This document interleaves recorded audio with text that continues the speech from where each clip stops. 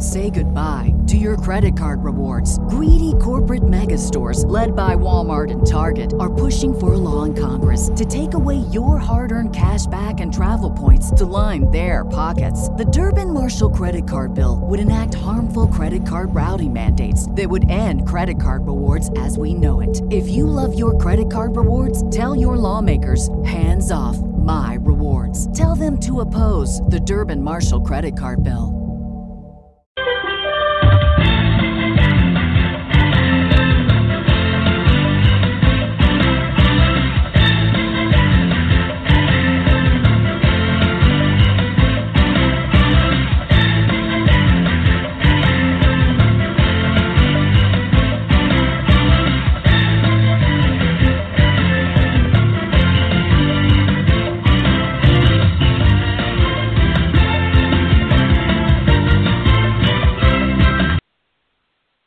What's up, NBA fans? Welcome back to another episode of Full Court Press. We are going to be breaking down all the trade deadline deals, and it did not disappoint. It was looking shaky there, but it came through in a big way, and we got a lot of awesome trades to break down for you guys. As always, I am joined by Juwan. What's up, Juwan? What's going on? Nothing much, man. And first-timer to the show, being a co-host with us, is Luke. What's up, man? Hey, guys. Thank you so much for having me tonight. Oh, yeah, for sure, man. Thank you for joining us. But let's hop into it. We got a lot of stuff to break down and only 2 hours to do it, which seems like a lot of time, but it's not as much as you think. So we'll start with the probably the biggest trade of the afternoon. The Cavs traded Isaiah Thomas, Channing Frye, and their 2018 first-rounder to the Lakers for Jordan Clarkson and Larry Nance Jr. I have to say I wasn't like a huge fan of this trade when it was first announced, just because of fit. Like I was just like, man, like I don't know where you're gonna make Clarkson your starting point guard, but as some of the other trades fell into place, it kind of, at least roster wise, started to make sense to me. But what were your thoughts on this trade, Juwan? I love this trade for Cleveland. And Lakers, it was a great trade for them because I believe Frye, someone that they'll probably let go pretty soon, if not probably the end of the year. And Isaiah, who's a free agent, so it's pretty much expiring contracts there. Both but if deals, you're Cleveland, yeah. you got – right. So if you're Cleveland, you not only got younger, you got more athletic, and you have young guys. So no one's coming in there with an ego. Like Clarkson doesn't deserve to have an ego, neither does Lance. Really good players, but they haven't really done much to come in there and demand, the ball in the fourth quarter or things along, the lines of that. And I heard someone else say this, so I don't want to make it sound like it's my good idea, but Rodney Hood has been putting up really, really, really good numbers, but because he plays in Utah, no one cares. And because there's a guy named Donovan Mitchell there now, really no one cares about most the importantly really good because there's a guy named Donovan Mitchell. Exactly. So, now he gets a bigger stage and a bigger platform to play for, and I think he's really going to rise to the occasion. I will say if you're Cleveland, based on the fact that Boston wasn't really able to make the moves I was really hoping they would make during the trade deadline, I'd say if you're Cleveland, you now should be the favorite to make it out of the East. I'm still not going to say they will because, I've found every possible team. I've picked every possible team in the East to beat them. But, you're now obviously the clear favorite. Yes, you have. I've definitely picked every team. But I will say this, though. If the Cavs do make it to the finals, with this new roster that they have, and it's literally a new roster, I wouldn't be shocked if Cleveland wins 2 games. Not the series, but 2 games. I wouldn't be shocked. Yeah, I could see that. I mean, I could certainly see them putting themselves in a position, given the right type of role players that they have surrounding LeBron. Like, obviously, you're not better than you were last year, but maybe you're slightly better tailored to compete against Golden State. I mean, it kind of goes back to what you and I have been saying. I believe we said last week, and you know, multiple times throughout the season. Boston's not necessarily a better team than Cleveland, but they are totally the best fit against Golden State coming out of the East. I mean, they've proven that time and time again. So even though Cleveland might not be I would say definitively is not a better team because it's a star league without Kyrie Irving. You know, I feel like they've at least righted the ship, and this was kind of the first building block into doing that. Luke, what were your thoughts on the trade? Honestly, I thought it was a win for both teams. I mean, with Cleveland, you got rid of a very expiring contract with Channing Frye. Like, I agree with you. They're probably going to let him walk during the summer. Isaiah Thomas was just not meshing well. I don't know if it was the injury, just a lot stacking up against Isaiah. And he's kind of like Kyrie. He doesn't really play well without the ball in his hands. And, you know, the Cleveland Cavaliers are definitely LeBron's team. So you gotta know if that fixed. And then you go ahead and you get Cleveland just boost their bench by getting the second highest scorer in the league with Jordan Clarkson. So I think that's a huge win. Clarkson's kind of been – no one's really known that he can really score a lot of points playing in L.A. with a losing team, but he can actually go get you those buckets. And then Larry Nance is a big upgrade too, you know. Now you got a lot of wings, and that's what's going to take to beat a team like Golden State. I know you guys have been talking up the Celtics, and they do have a really good team all around, but with this trade, especially the Cleveland got younger, they got more athletic, they lost one of the biggest defensive person's a liability with Isaiah, and now you put in Clarkson and Nance that you can switch around, and they're young and they can come off the bench. Now for Lakers, this is crazy because they've been trying to dish out some money for a while now. Everyone knows the big plan. They want to go get 2 max contracts, so they've been trying to get rid of that god-awful Luol Deng and some other contracts. I know Randall was thrown out there. Clarkson's always been thrown out there, so they get a big win by trading out Clarkson and Nance, getting that money to now they have 2 max contracts. And crazy thing I've read is if they somehow get rid of Luol Deng's buyout over some years, he maybe retires because, you know, he's just sitting there getting paid to watch basketball, which I wish that was me right now. Or I was just gonna say, someone takes that contract. Someone takes that contract. The Lakers could have close to $75 million to spend in this year's free agency. That could be 2 maxes and then one close to like $20 million. So that's just a big win. I never thought that these two teams would help each other. And the crazy thing, if you think about it, the Cavs and the Lakers did this trade, but in the end, the Cavs could be helping the Lakers potentially take LeBron James away from them, which I don't think is going to happen because there'd be no reason for LeBron to leave teams to a lesser qualified team. But I just think that these two teams possibly helped each other and could be, again, helping each other in the summer. Not really helping the Cavs, but, well, I mean, Cavs got some backup stuff now in case LeBron does walk. So that's my take on that one, Real. Yeah, well, and that's what I kind of thought was interesting about a lot of these trades was the fact that, you know, this 1 foot in, 1 foot out the door mentality that the Cavs have kind of been playing with pretty much since they brought the trade to LeBron and said, we can get Bledsoe and Paul George if you'll commit. And he was like, no. And pretty much ever since then, it's been like, all right, well, if you won't commit to us, like, we'll do what we can, but, like, we're not going to risk our whole future if there's, you know, the possibility that you're just going to walk in the off season. So, you know, a lot of these trades, you know, they got 3 young players, and we'll get to the Rodney Hood trade next. But as far as this, probably my only real gripe with this is I feel like you didn't have to give up a first-round pick.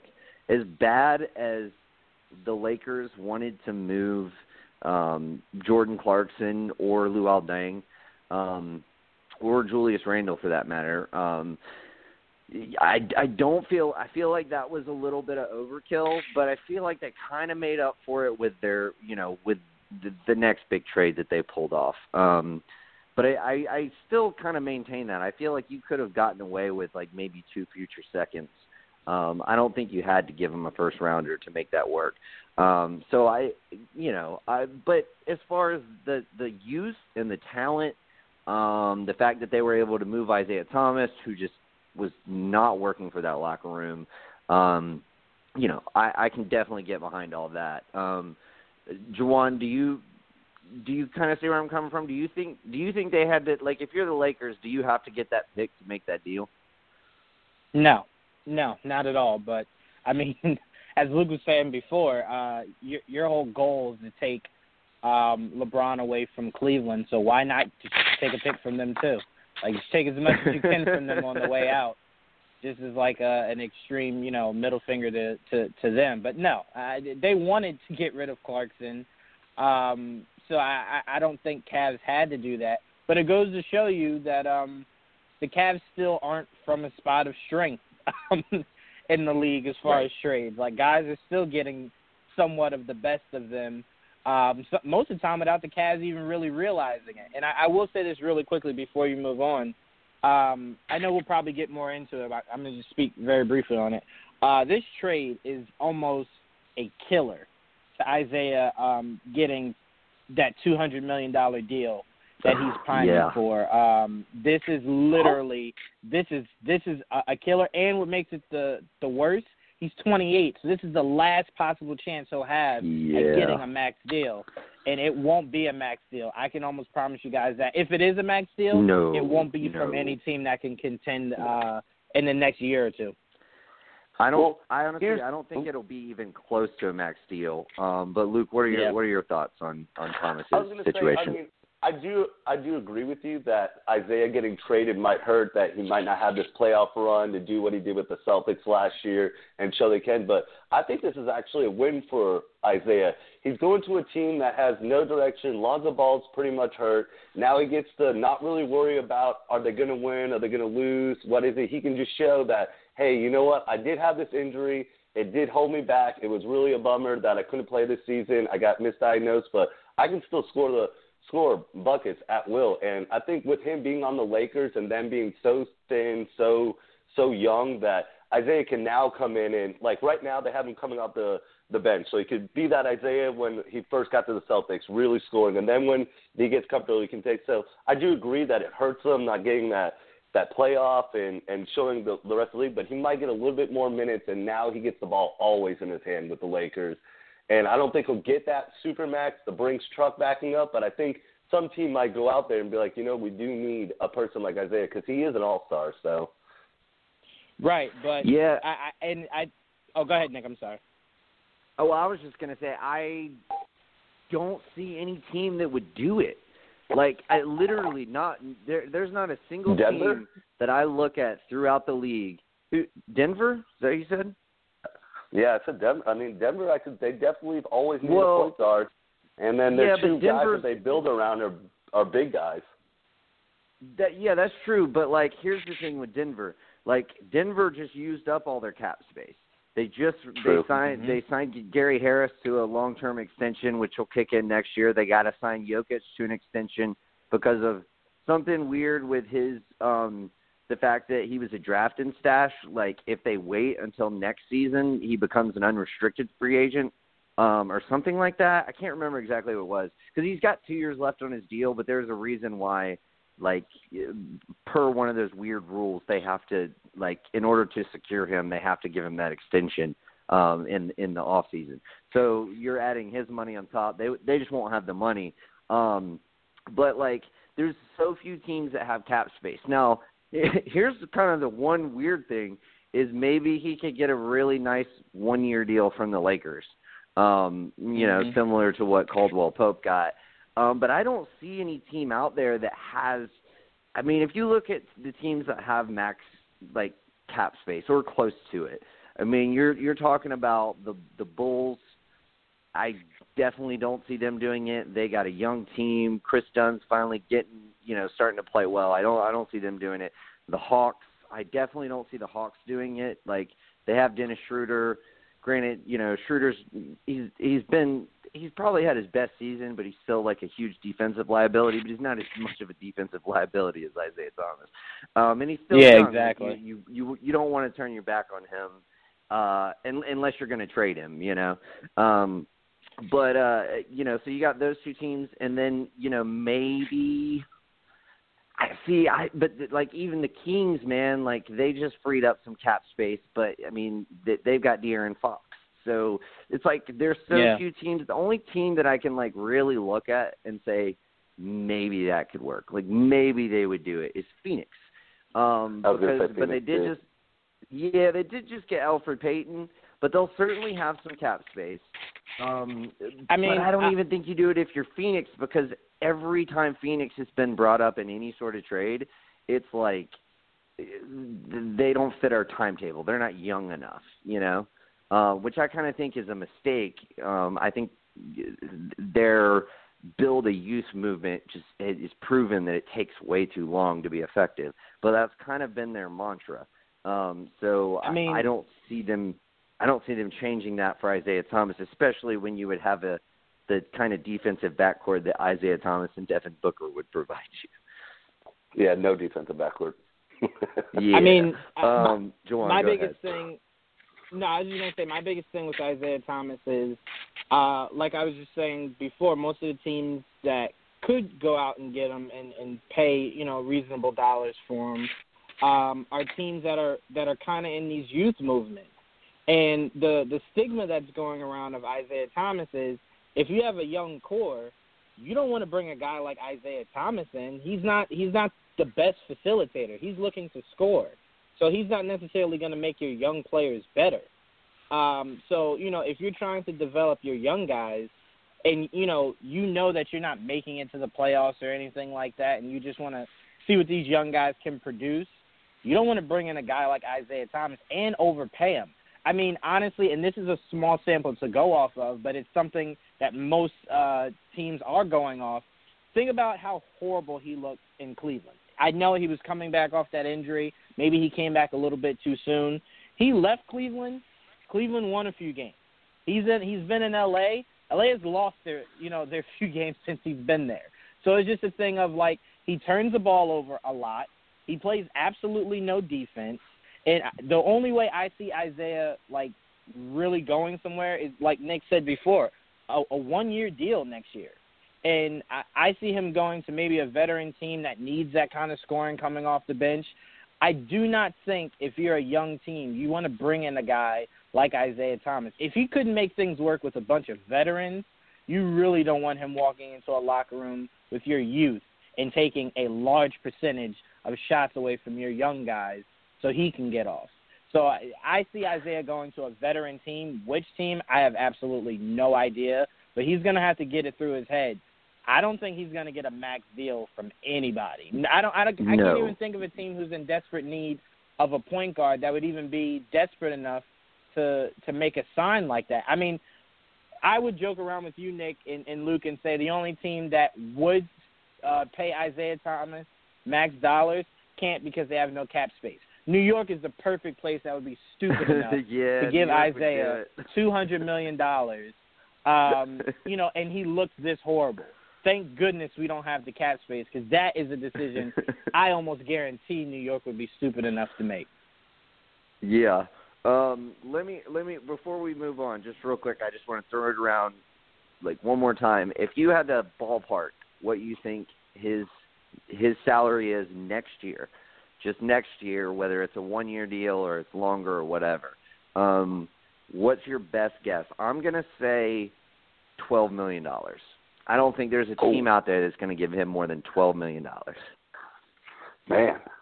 Jawan? I'm going to go 16, and the reason I'm going 16 is depending on what team you are that you scoop him up, the guy can score.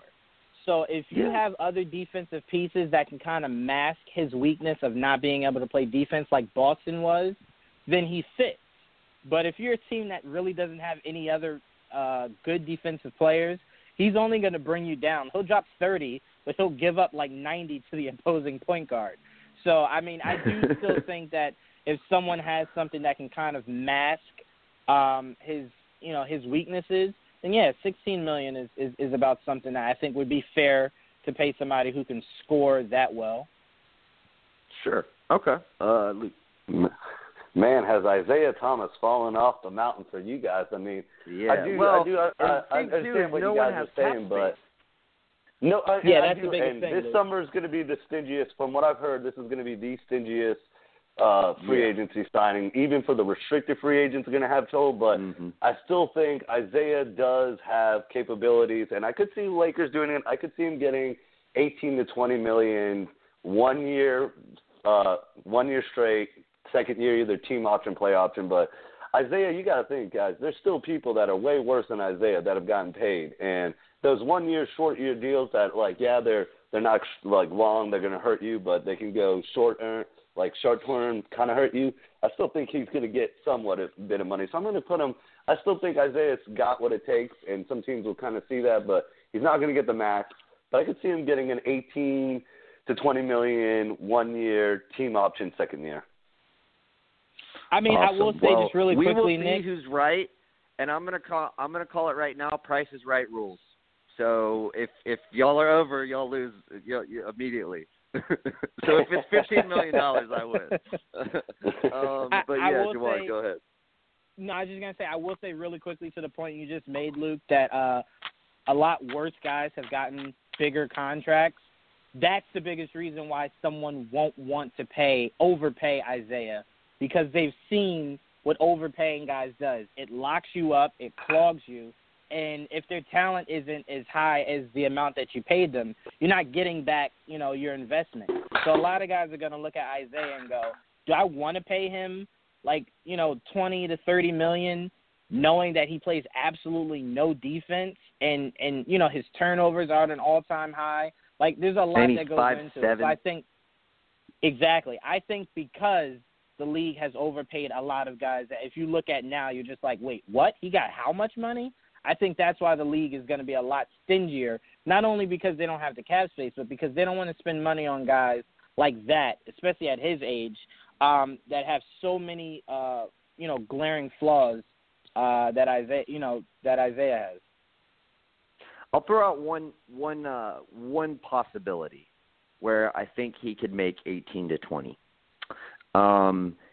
If the Sixers strike out on everybody that they want, he could get an $18 to $20 million 1 year deal with Philly. Because Fultz has looked bad. Putting him in that lineup would at least shield his defensive liabilities because of Ben Simmons. He's been a great defender, and he's got a ton of length. So does Robert Covington. So does Sarge. So does Embiid. So you're putting him around a bunch of people who have length. But the biggest problem with that is if you're Isaiah Thomas, like, I'm sitting you down and I'm being like, bro, this is Ben Simmons' team. So don't come in here with any kind of bullshit like I want the ball, blah, blah, blah, blah, blah. Like, we'll get you the ball some. Like, look at Damian Lillard and C.J. McCollum. Like, go watch C.J. McCollum's game. That's who we want you to be as far as offensively. Like, you can't have the ball all the time. Like, we want the ball in Ben Simmons' hand primarily, but if you look at Dame and CJ, like, CJ still gets the ball a lot. So we just got to make, that, clear from the get-go. But for a team that, is teetering on making the playoffs this year, and certainly that's their goal for the future, they'll have substantial cap space. If they strike out on all of the big names, I could see them going 1 year on that. Yeah, but that's them and the Lakers. That's about it. So, but I do think it would be smart for him to take a 1 year deal. Take a 1 year deal, try to prove yourself, and then try to get a better deal once some cap room opens up in 2019. But we shall see. Yep. But let's move on. The Cavs received George Hill and Rodney Hood. The Jazz received Jay Crowder, Derrick Rose, and swap rights to Cleveland's 2024 second-rounder. Derrick Rose has since been cut. The Kings received Iman Shumpert, Joe Johnson, and Miami's 2020 second-rounder, Johnson has since been cut and I believe recently joined Houston. I'm not sure if that has been confirmed yet or not. Maybe one of y'all can let me know. That is correct, yeah. Okay. Awesome. So, as far as this trade, what are your thoughts, Jawan, as far as the Cavs are concerned? Really good pickup. Like I said before, Rodney Hood is definitely someone who can score the basketball and shoot the three ball really well, which is what LeBron needs. And George Hill is someone who's a veteran. He's not looking to really cause much of a fuss. He's just looking to win a title. That is literally all that George Hill is looking to do at this point. From going from so many different teams, he's just looking to try to go for a chip. So I think that's really good for Cleveland getting those two players that they desperately needed. Rodney Hood helps them out so much, especially when you go through those moments with JR when he is so inconsistent. It's really good to have a guy like Rodney Hood that you can have step in and replace JR. Yeah, and it's funny that JR has been playing so much better since the trade. He's like, oh, shit, we got Rodney Hood. I got to step my game up, He sees the dude. writing on the wall. Exactly. He sees the writing on the wall. Well, and the only reason he wasn't traded was because no one would take him. No one wanted that contract. No. So, but he's stepping up. He's maybe he's been pulling a long con, and J.R. Smith was just like, I'm gonna suck until after the trade deadline, and then I'm gonna flip that switch because that way I won't get traded. I mean, don't know. Let's not forget conspiracy theories. Let's not forget Illuminati confirmed. I don't know. No, I mean, I don't think you're far off from that. Let's not forget New York had to force Cleveland to take him. Because Cleveland only wanted Shumpert, right. Remember? That's right. And Knicks were like, no. You only can get Shumpert if you take this garbage named JR.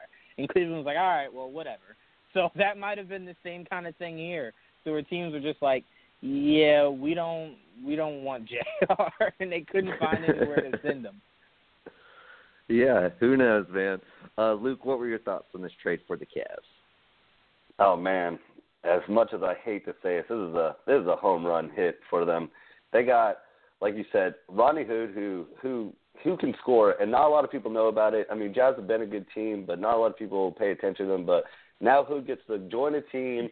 He basically gets to free roam the court, stand in open threes. I mean, if you watch him against the Celtics, he hit three, just wide open three. So Rodney Hood's gonna flourish, and especially like you guys are saying about J.R. Smith, he's just too streaky of a scorer.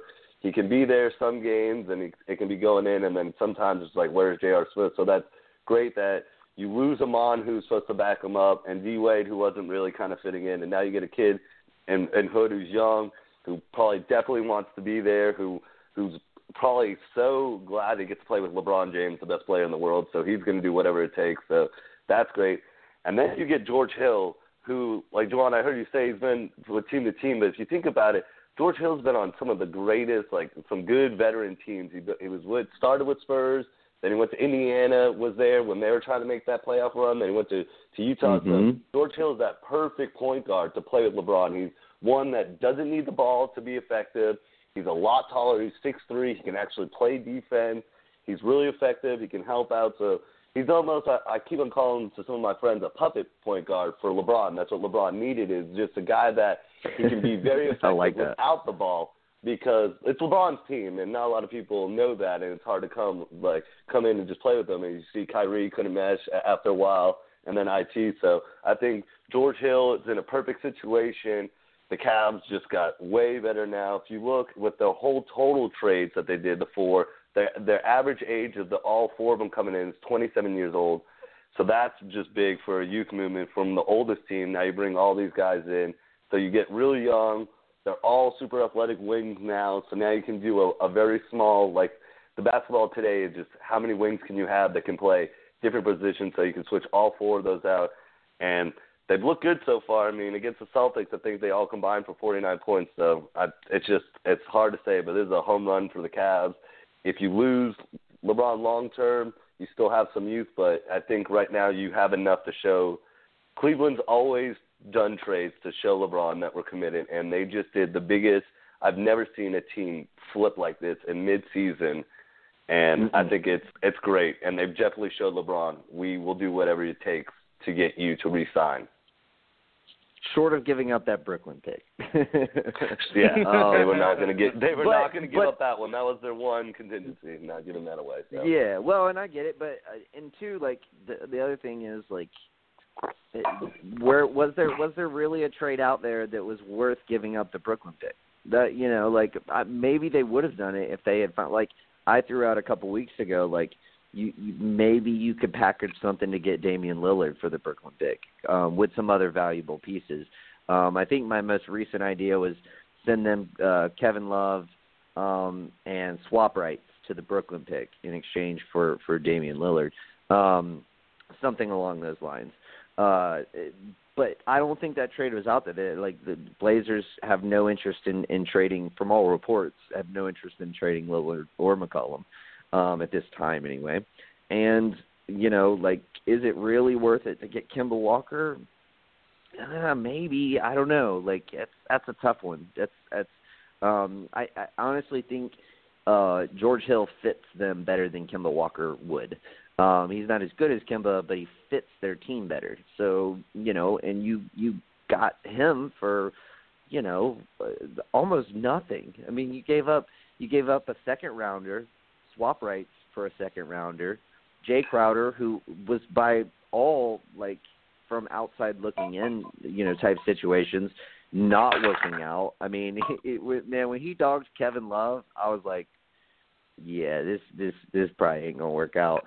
And then Amon Shumpert, who has barely even played this year. So, like, yeah, I mean, I think. All in all, I think it was, given what they were giving up, was definitely a worthy trade. The only concern is that if you're paying. I mean, first of all, you're acquiring an expiring contract of Rodney Hood, so you're going to have to make the decision as to whether you want to pay him next year. But as we've said earlier in the show, like the not a lot of cap space out there, so maybe not a lot of teams will be interested in Rodney Hood. It won't, no big offer will come along his table, and you can get him for $8-10 million a season. Like, that wouldn't be that bad. And then as far as George Hill, his third year, so he's in his first year right now. Next year he's going to make, I believe, $19 million. The year after that, they can buy him out for $1 million. He's only got $1 million guaranteed in his last year. So, like, it does hurt you financially as far as luxury tax. But Dan Gilbert, I mean, say what you want about Dan Gilbert, he has proven time and time again he will pay luxury tax dollars, and like the numbers don't really bother him. So. And, he did it again. So, yeah, I mean, I pretty much agree with you guys. I mean, George Hill's definitely old. He's having the worst season of his career, but he was just a terrible fit for Sacramento. Luke, as you mentioned, like when he played on good quality teams, he was terrific. He's such a good piece to good teams. And, I mean, I think they did very well in this trade. This was definitely my favorite of their three deals.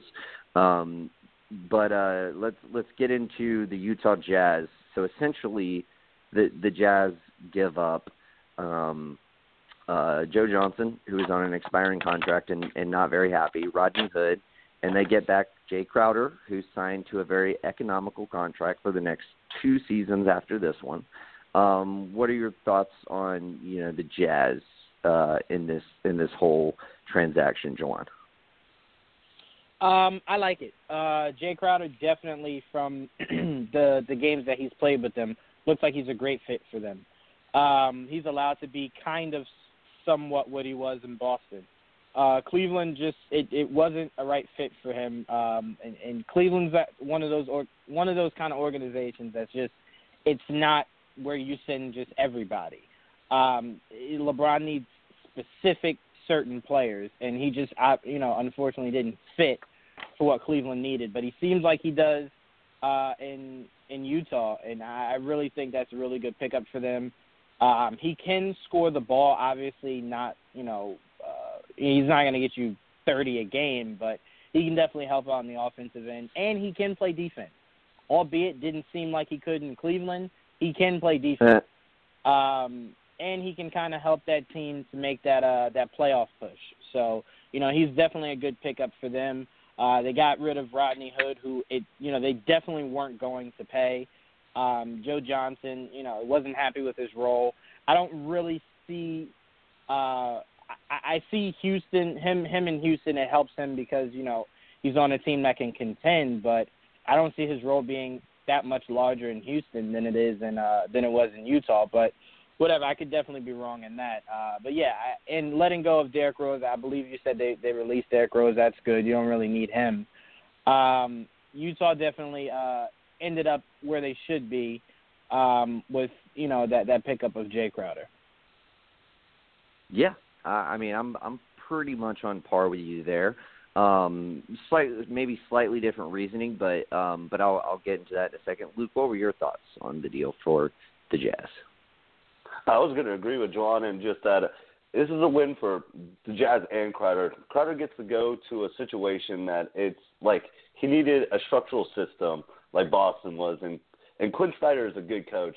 Nothing against Luol, but the Cavs coach, but he's just not the greatest coach, and they don't really have a system that's like he. And now Crowder gets to go back to a system. He gets to focus more on his 3-and-D, and like you said, Nick, he is on probably the most friendly contract ever right now in NBA for that 2 more years at $8 million. So I think it's going to be good for both teams. The Jazz, you don't really get those types of. Not saying Crowder's a great player, but Utah doesn't have people always coming in free agency. So now they got someone that they can do something with the 3-and-D, and Crowder gets to redo himself, go find a team that has a good system, good Quinn Snyder, good coaching, and just come back and show that he can play back to that level that hopefully that he was at Boston, where he's a lockdown defender and shoots 3. And then who knows, if he shows his value again, Utah has probably one of the best trading pieces if they want to go out and trade him. Not saying that's going to happen, but, you do have a great trade piece if Crowder can start to show himself again. So I think it's a win for both of them, both sides, and I think it'll work out pretty well. Yeah, and I'm pretty much going to echo the same thing that you guys were throwing out there. My biggest thing, the reason why I think it was a win, Juwan, you mentioned they weren't going to pay Rodney Hood. And maybe they would have, but I tend to agree with you. We've seen a lot of moves at this trade deadline that were very reflective of teams who did not want to enter restricted free agency. They were at least a little trepidatious about doing so with guys that they didn't really love. We saw it with Elfrid Payton in Orlando. So that, and if you look at their lineup, they were so clearly in desperate need of a guy who could reliably play the 4 for the next couple seasons. Derek Favors is about to come off your books. He makes more sense as a backup 5 anyway. I don't think they're going to re-sign him.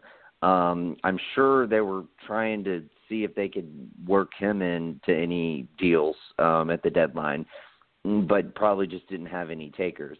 You have at the very least. Obviously we know you have Donovan Mitchell, who has just been sick, and obviously should be your starting shooting guard.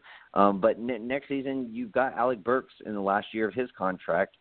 I think you're hoping that he's been kind of a disappointment, but maybe going into his contract year, he plays a little better as your kind of backup combo guard. You have Ricky Rubio, you have Joe Ingles, who you just signed to a long-term deal, mind you, a descending deal.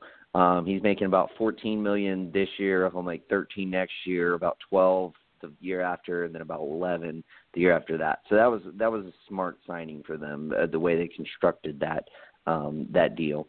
Obviously he's your starting 3. You have Thabo Sefolosha, who's still in the lineup next year as kind of your backup 3.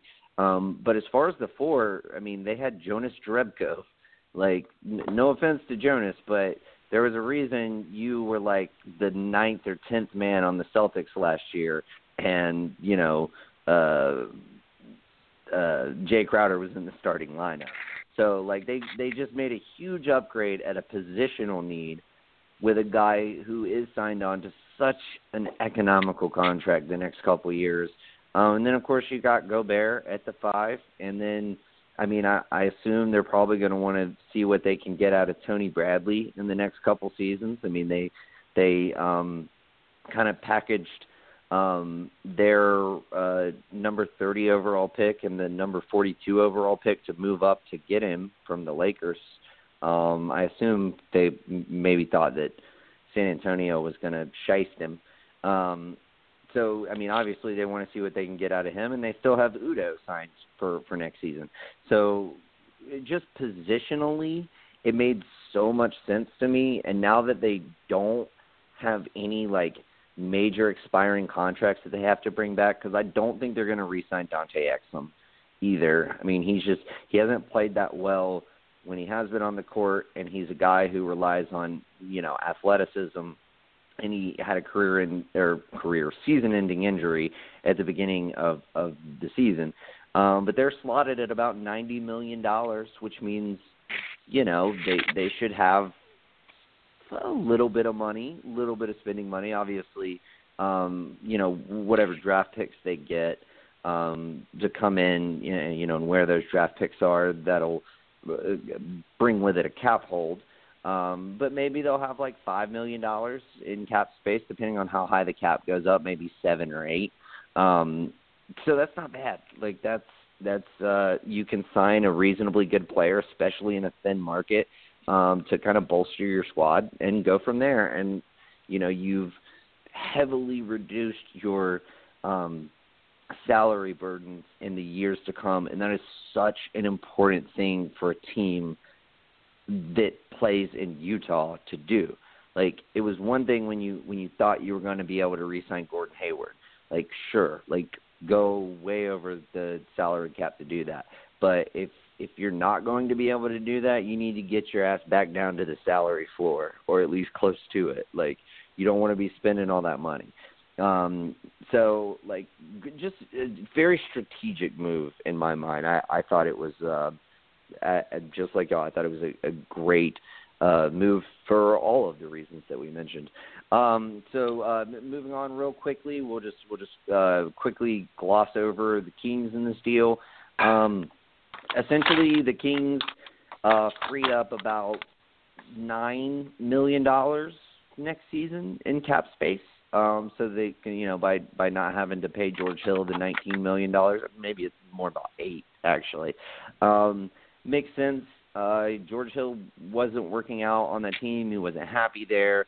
You want to see what you got out of your young point guard, De'Aaron Fox. And you free up a little bit of cap. Again, it's mostly just a deal to, free up cap space because, again, if you're Sacramento, you don't want to be paying cap dollars that aren't getting you wins.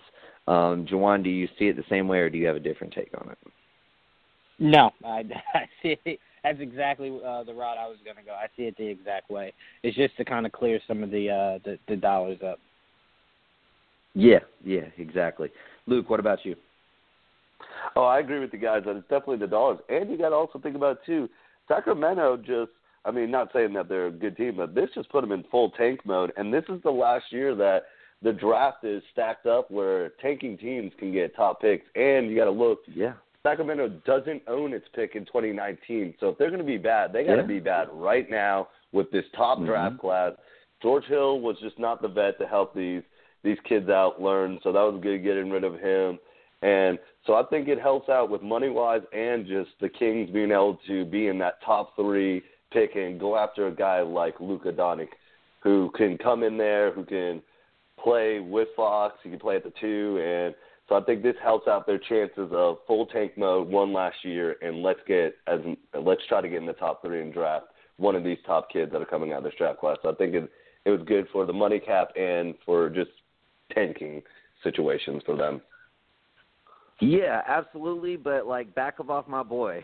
Like Luka Doncic is going to be an Atlanta Hawk. Like Juwan knows this. Joel knows this. Everybody knows I've heard this. you preach Like, this. Yep. He's well, going to be heavily sought after, and I think he'd be great for Atlanta, but he would be really good for Sacramento. I mean, a lot of these teams are going to be looking at this kid like he's going to be good.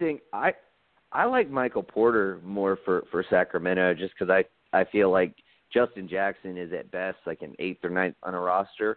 And like I think that like Luka could play the 3, but like I would prefer to see him at the 2 or maybe even the 1.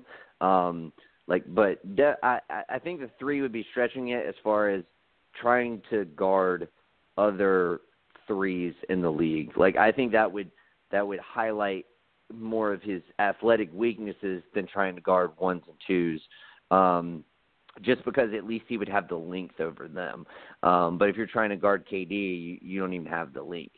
But he certainly could do it, and like I mean, I don't think any team, like regardless of positional need, should overlook Luka Doncic because the guy is a straight baller. And if we don't get him, my contingency plan is DeAndre Ayton. For the Hawks to get. Yeah. Oh yeah, this is such a deep draft. Oh, yeah. So like there's a ton of people. But yeah, that my contingency plan is definitely DeAndre Ayton. Just trying to pair him with John Collins, I think, could work out because Ayton can hit. He's shown that he can develop good range, which I think would pair well with Collins. But this is not a Hawks thing. I will stop myself before I lose all control. But I do like that insight. Like that's the exact type of answer that I should have given, but I didn't, and you did, so I like it. Let's move on. In fact, sorry guys, we are going to talk a little bit about the Hawks. The Hawks traded Luke Babbitt to the Heat for Akara White and acquired Sheldon Mack and cash from the Wizards. God damn it! Like Hawks, that's all you got, man. Like we had so many names being floated around, like on the trading block. We wanted to acquire a few draft picks. I wasn't thinking anything big, maybe a second rounder or 2. But, we weren't able to trade Bellinelli. He gets cut. Now he's on the Sixers. The Sixers wanted him in the first place. And, I don't know. I'm very upset that the Hawks really didn't do anything because, what I just listed is pretty much nothing. Luke Babbitt wasn't playing. We cut Akara White. We cut Sheldon Mack. So basically, we traded Luke Babbitt to get a little bit of cap relief for this season only.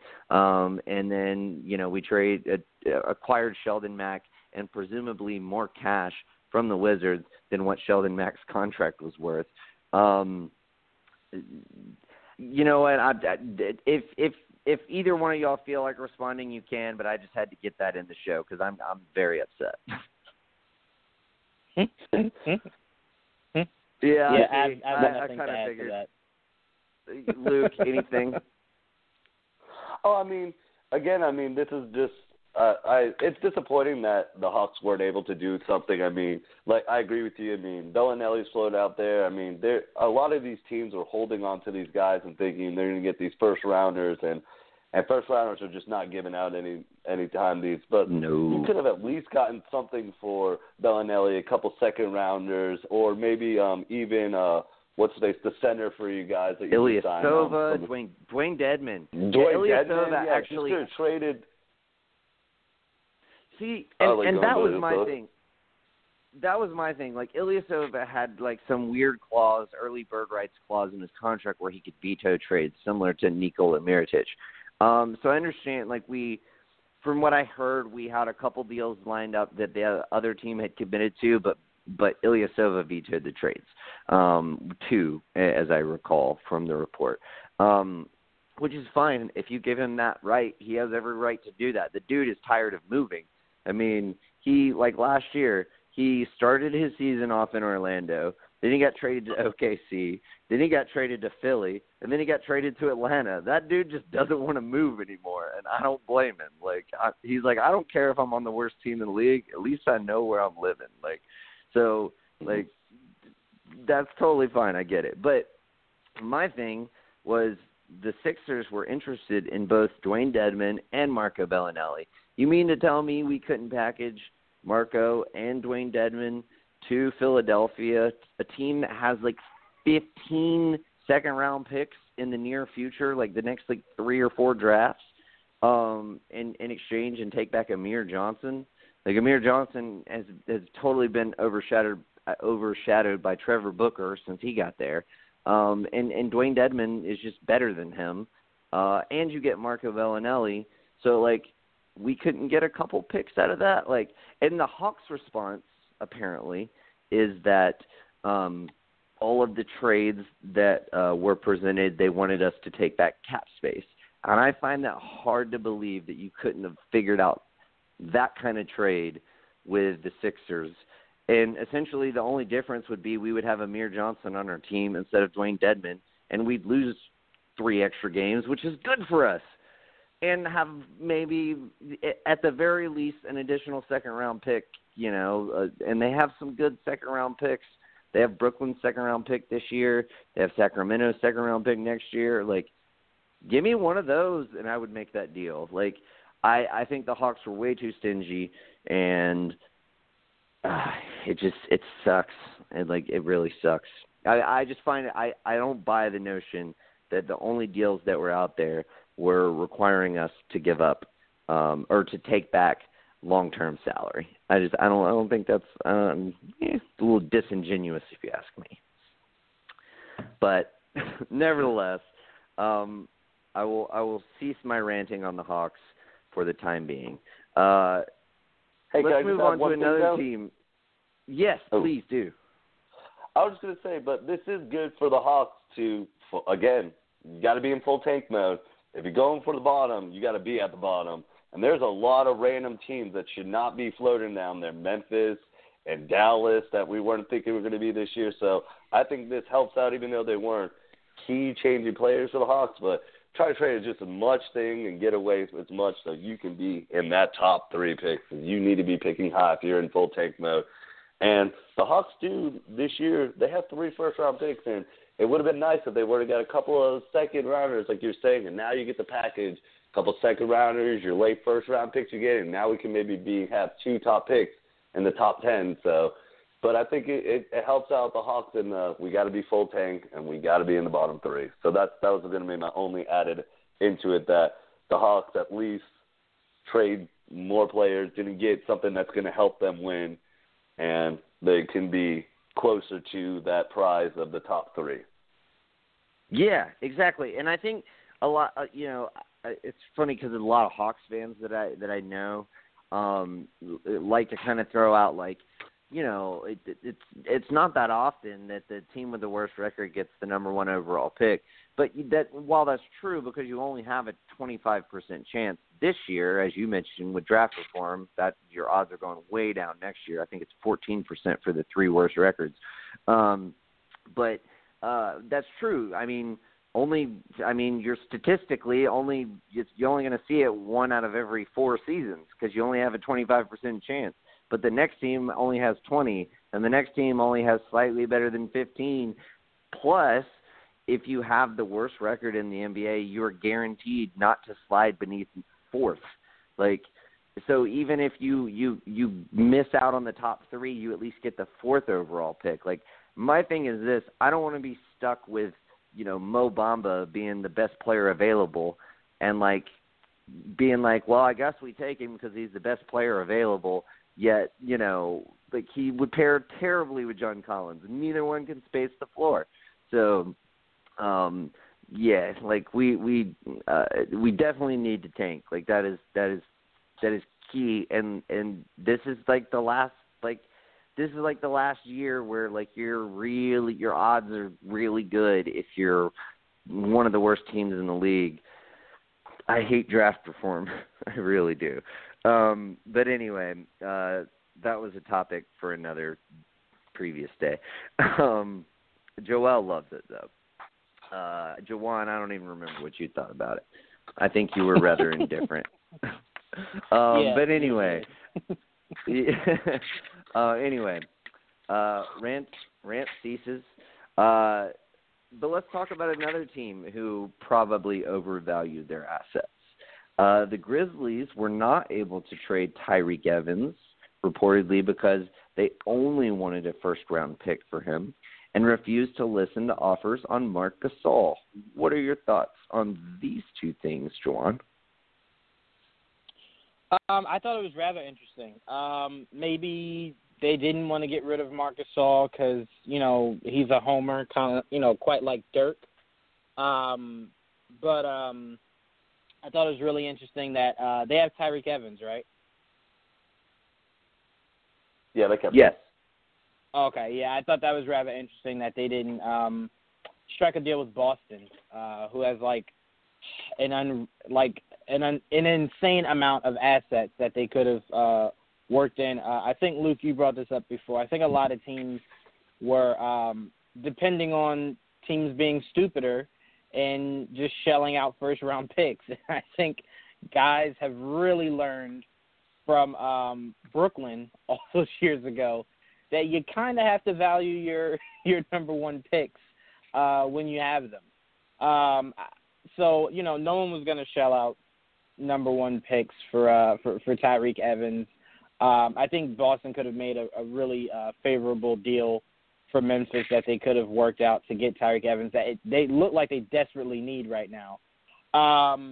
But, yeah, I'm kind of shocked that Tyreke Evans is still a Grizzly. Not so much Marc Gasol because it seems like he's going to retire a Memphis Grizzly. So I don't see him leaving there. If he didn't by this trade deadline, he's just not. Yeah, well, and Fizdale pretty much got fired because he couldn't get along with Marc Gasol. So right. At least if you believe the reports that were released after his firing.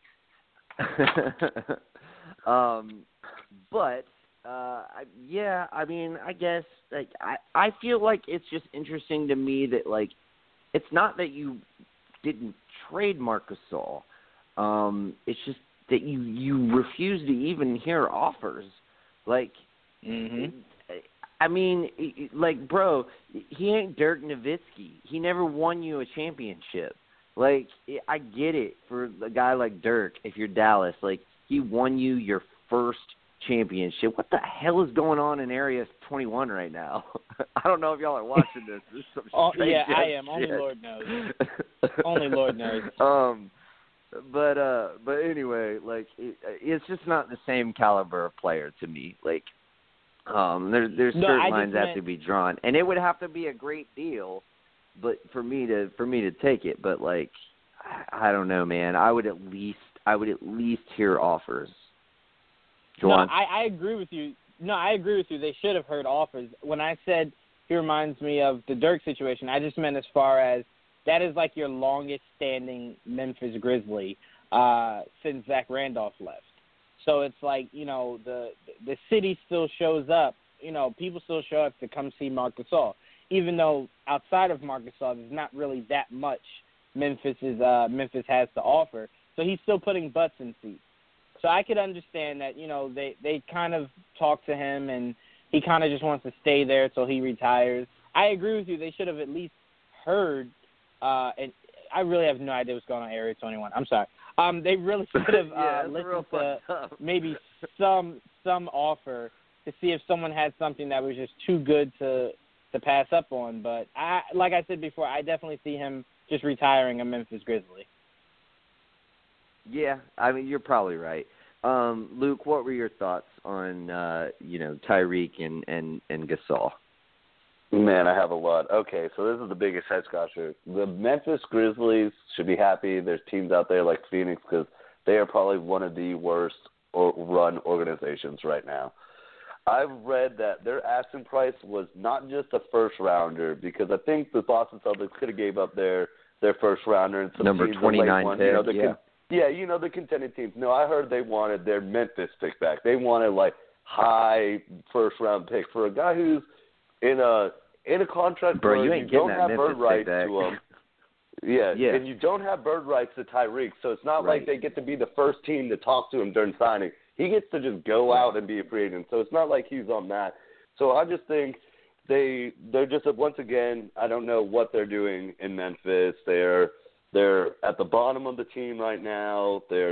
Are they rebuilding? And then, like you said, not even going to listen to Marc Gasol. I agree with you guys. He should stay. You know, there are some pieces with the Conley being injured and Chandler Parsons robbing them for all their money and still being injured. So there is something that they can do out there. But I just can't believe they didn't even listen. I mean, now that I was listening to you guys, here's one thing that they could have maybe done. What if this could be a pick that Cleveland trades to Brooklyn maybe. You give Marc Gasol and Tyreke Evans now, but you've got to take back Tristan Thompson, a horrible either Amon Shepard or J.R. Smith, and now you're getting the Brooklyn pick. But now you're full into you're already one of the lowest pick teams, so you're going to get that low, your draft pick. Now you're going to have Brooklyn's, and then you still have a Conley that you can maybe he could be that point guard that helps some teams out. But just Memphis over there, just not knowing what they're doing. Poor Fizdale got fired for no reason. It is funny. I do agree with you that I think it was because he couldn't get along with Gasol, but, you know, the reports are that it wasn't that. But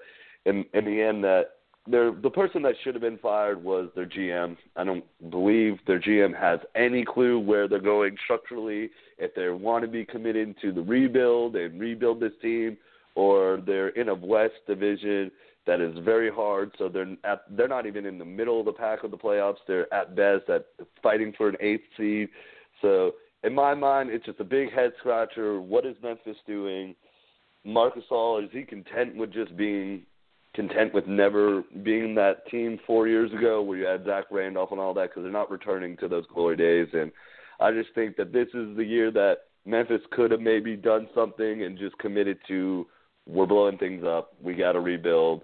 Let's try to we have some bad contracts, and we need to try to get them off. But they did nothing, and now I hear reports that not only did they not trade Tyreke Evans, but they're willing to re-sign him for 3 more years, and they're talking about re-signing him. So it's just like, well, dang it, is the guy going to be traded? But no, we really value him, and we're going to re-sign him again. And so it's just a big head-scratcher. I don't know what Memphis is doing. And I just think that Memphis should have done something, got a little bit of something out of it, and they wanted king's ransoms probably for everything, and they should have just been realistic and got the best thing that they could. Yeah, and that's the thing for me. But first, let me say this first. That's a super interesting trade. I would say this. I would say J.R. Smith and Tristan Thompson in the Brooklyn pick for Tyreke Evans, Marc Gasol, and JaMychal Green. I think that trade would work. You're swapping about $34 million for 30, so that should be fine as far as taxes are concerned, as far as the salaries are concerned. That's the thing. Like, I don't understand these like really, really, really shitty teams who are like, we don't want to take that cap money. But you're already over the cap, bro. Like, I mean, if you're Memphis, you are $11.4 million over the cap with no end in sight. So, like, I don't understand why you don't want to take bad contracts. Mike Conley signed on for 4 more years. Chandler Parsons has signed on for 3 more years. You're in the purgatory anyway.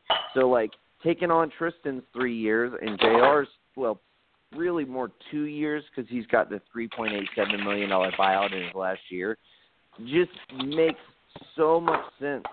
I think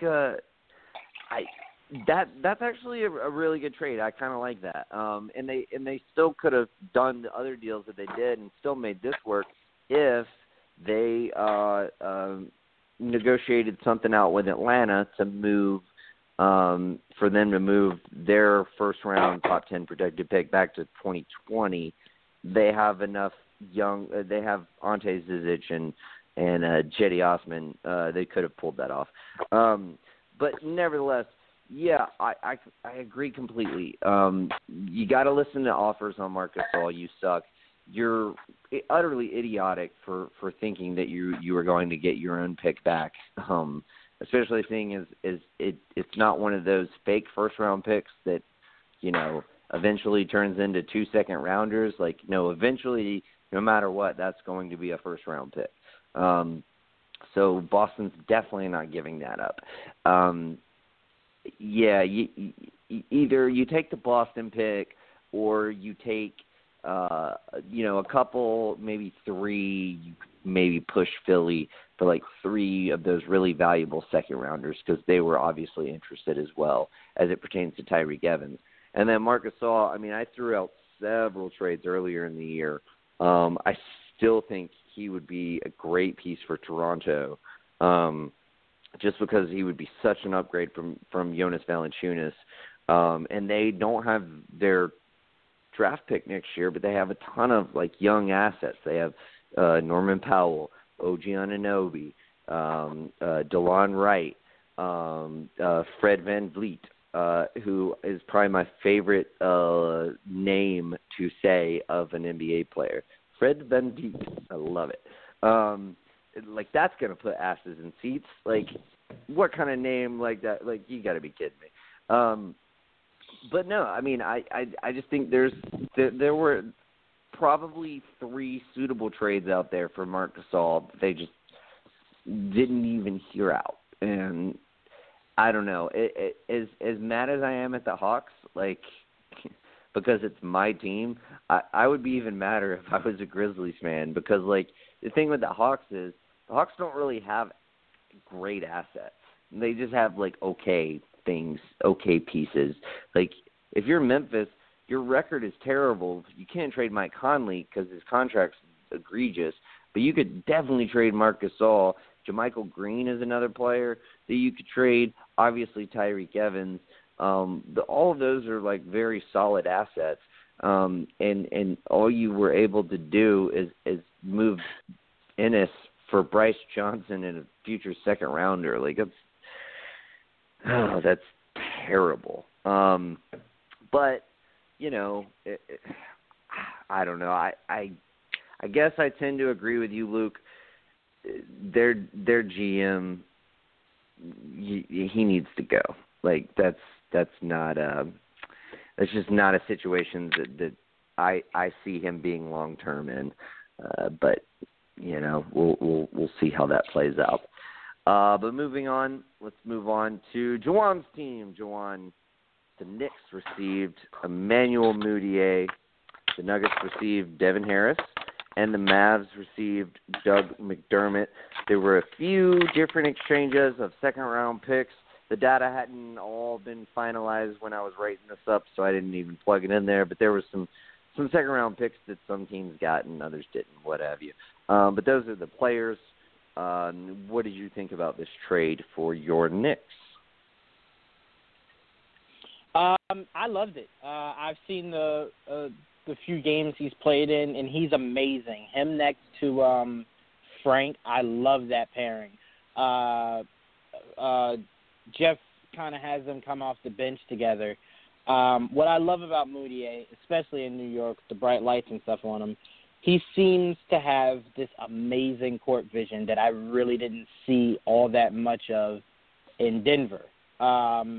He's a guy that can get you, that looks like he can get you 10 and 10, 10 points, 10 assists on a nightly basis. You know, he can obviously score, and he's more aggressive at the rim. Something that I've been dying for Frank to at least attempt to try to do, or just shoot better, or shoot more.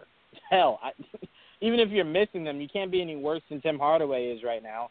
Just shoot.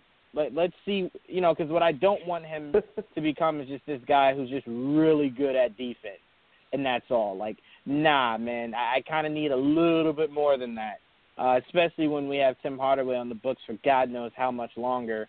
And he's just egregious right now shooting from the field. So I need you to produce something. I told you when you signed him. Yeah, well, I don't think any of us were necessarily glowing. Joel liked it. The re-signing. No, it's I a remember good signing, specifically, just Joel not was for like, that much I money. think it's a no. Joel was like, I don't know. I think it's all right. It's a good signing. I was like, Joel, dude, I'm telling you, it's way too much money. Well, yeah, 16 mil, way too much. I don't have like a problem with Hardaway coming home.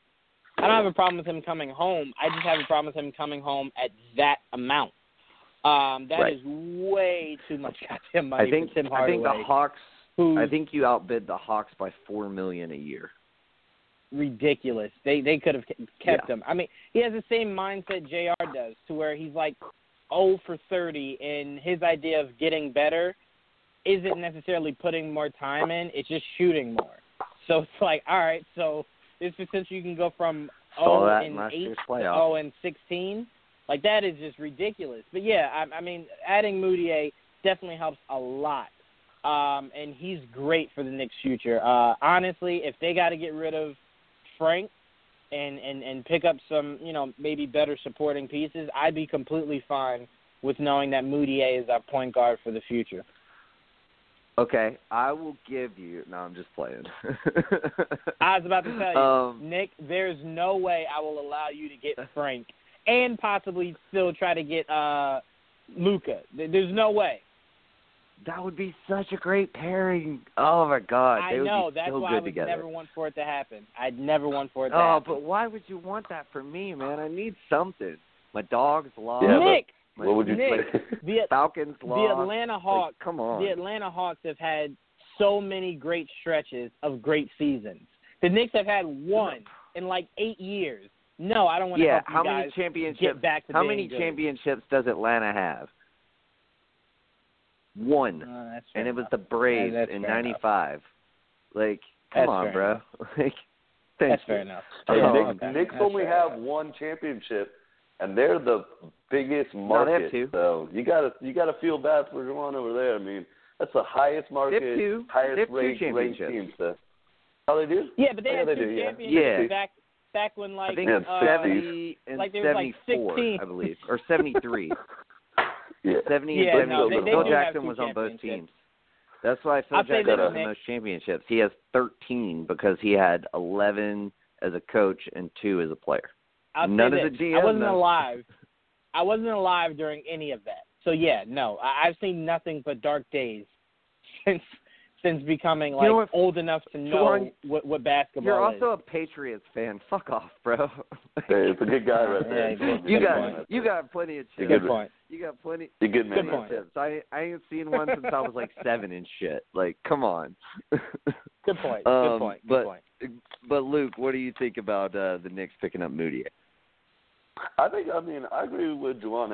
I think it's big. It really hurts, and I really hate to say this right now, but Kristaps going down, that just really, really, really hurt the Knicks. That puts you back at least 3 years because you might not see him again this year, maybe not even next year. So now you're in this limbo. Now, like, what are we doing? So now you get to go youthful. You get a Mudiay that can play. And I think him and Frank would work perfect together.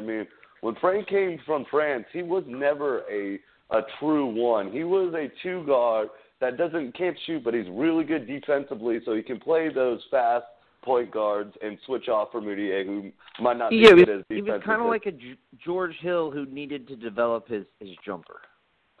Yeah, so I think they fit in, and this helps your youthful thing. Just now you go young, so now you get more young players. You get to see what they can do, see if they can mesh. But by the time Kristaps comes back, now we got some people that have been playing together and they've made some chemistry, and Kristaps a superstar, so it would be good. So I think it's good for the Knicks just because after that injury, it just put them in this stage of what now, because they were with him not being injured. They had that possibility of now people might want to come back to New York and play with him. Now they're back in this limbo stage of we got to wait for him. So I think it was big getting younger and being able to see what these young kids can do. I will say this just really quickly. Yeah, I will say this just really quickly. 2 things. One, they did say today his timetable is 10 months, so it's not nearly as bad as it could have been.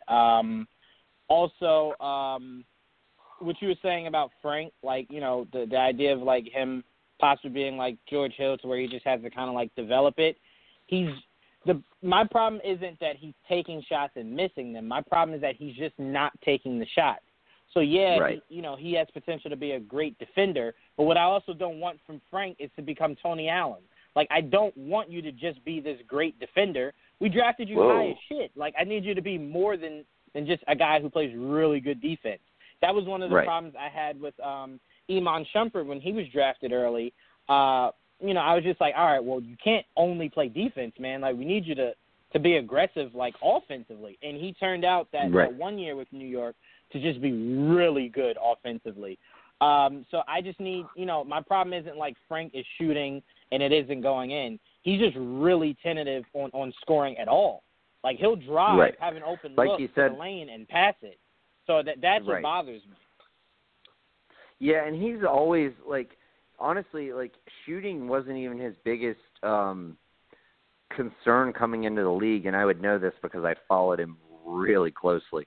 Because I've been high on the kid.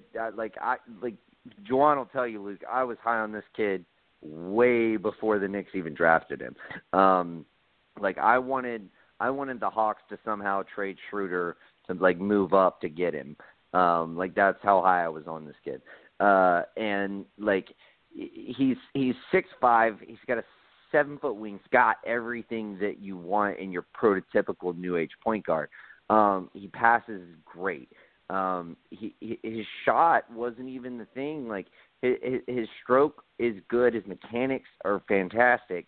The biggest thing, honestly, with him is like you said, Juwan, his drive to the basket. He, for whatever reason, he doesn't have good finishing touch around the rim.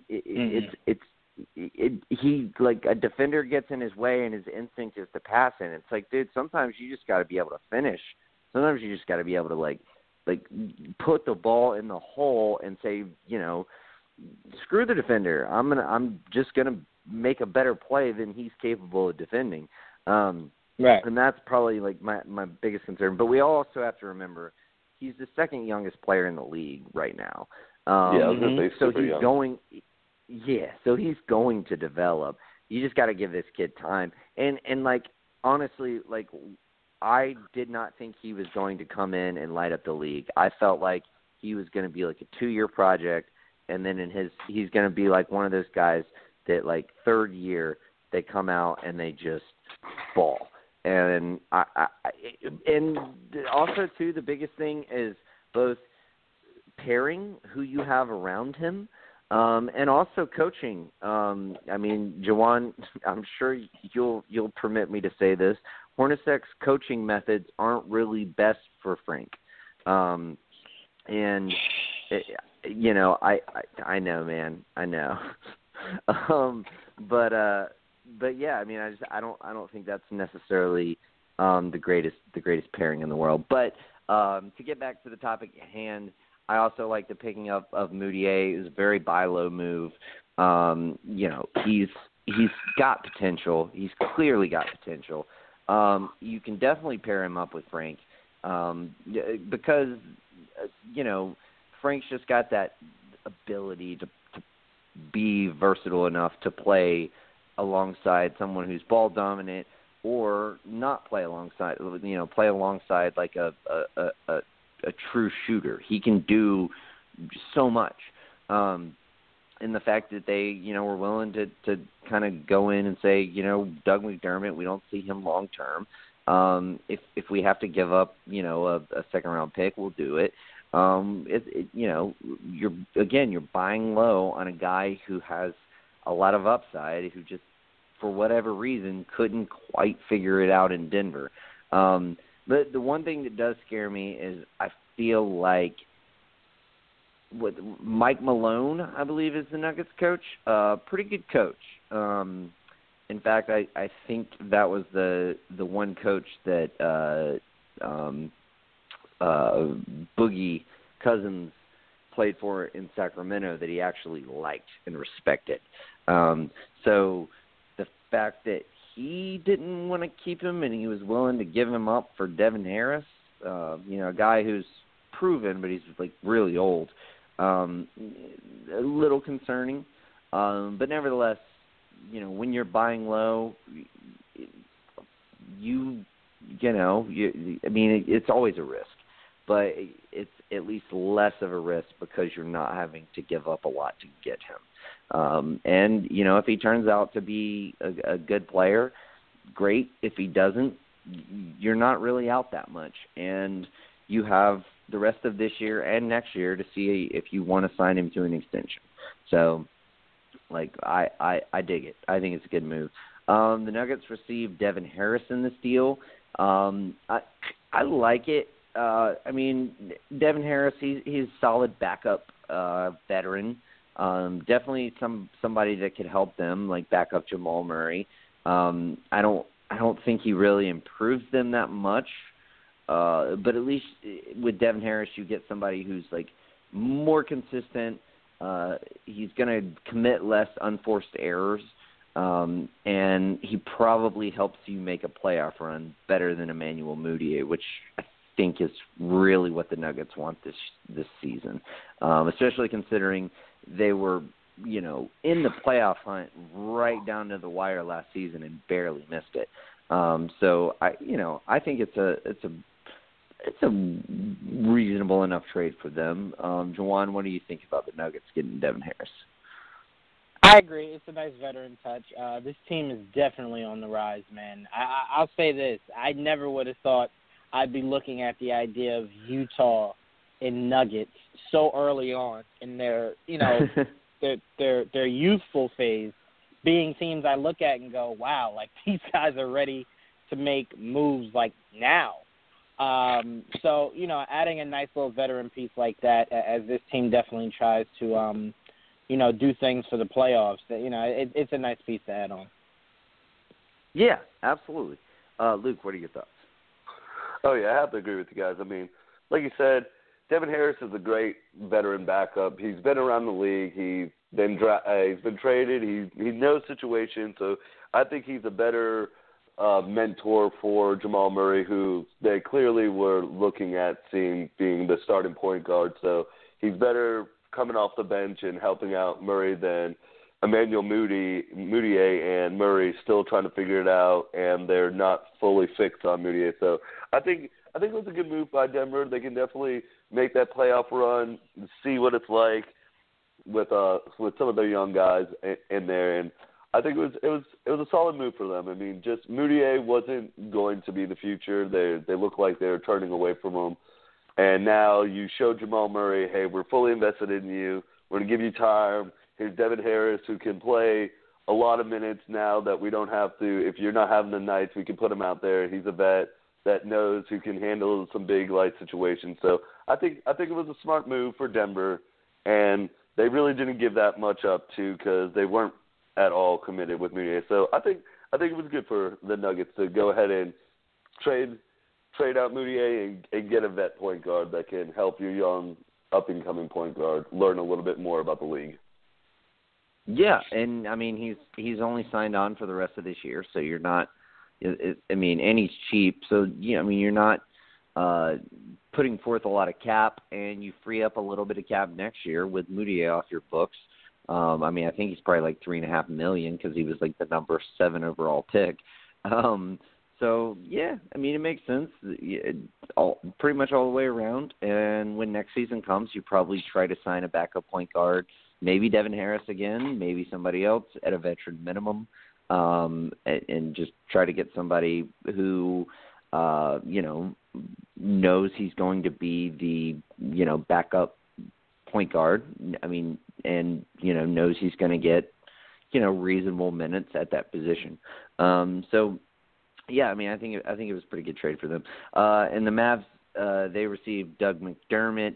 I guess, they kind of need some depth on the wing. They have Harrison Barnes and Finney Smith. But other than that, I don't think they have any real threes. Seth Curry is out for the season. You got Wesley Johnson. But not a lot. You just don't have you're very devoid at that kind of position. So just for someone to fill in some minutes. They get a second-round pick out of it. Yeah, I mean, it makes sense. It's kind of like what I wanted to see the Hawks do. Like if again, if the Mavericks can turn Devin Harris into an expiring contract and a second-round pick, the Hawks certainly should have been able to do it. But anyway, Juwan, I digress. What do you think about what the Mavs are getting in this situation?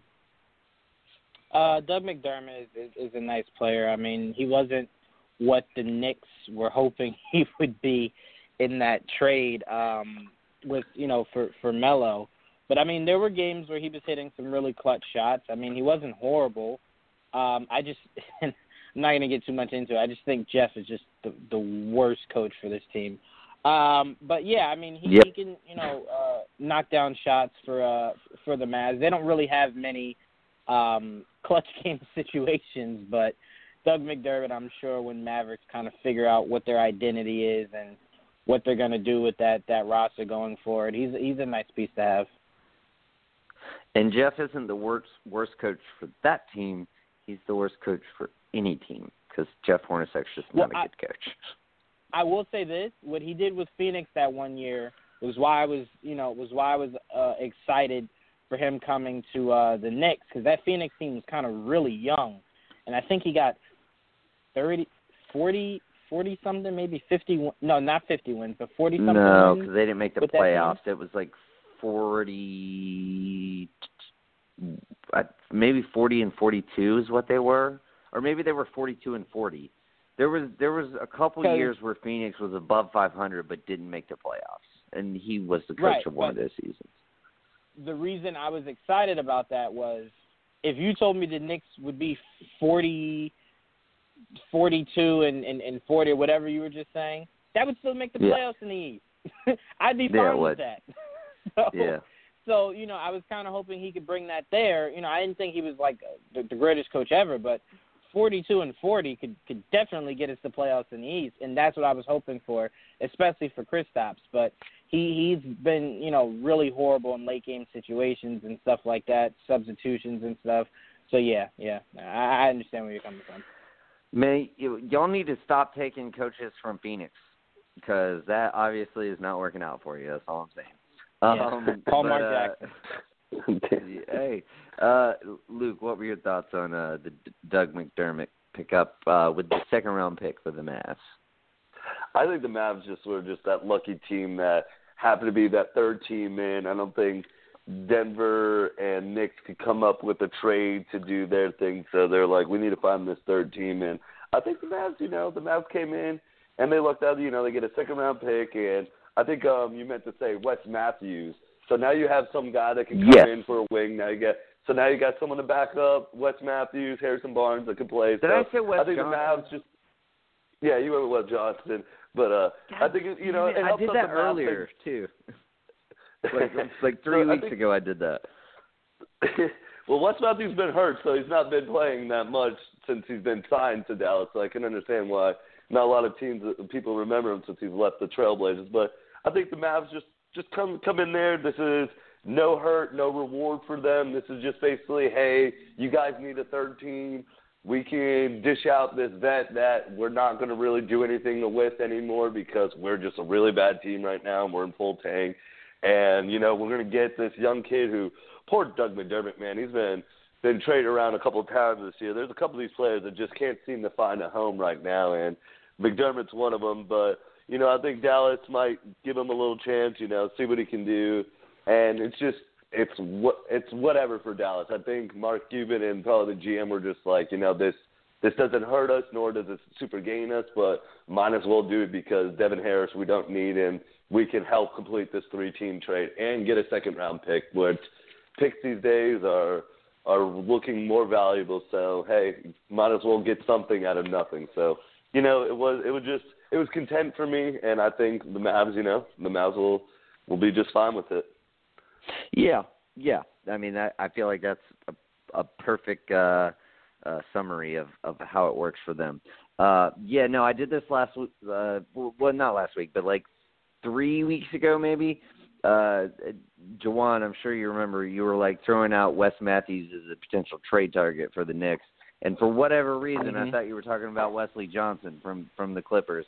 And yeah, you did. Same damn thing.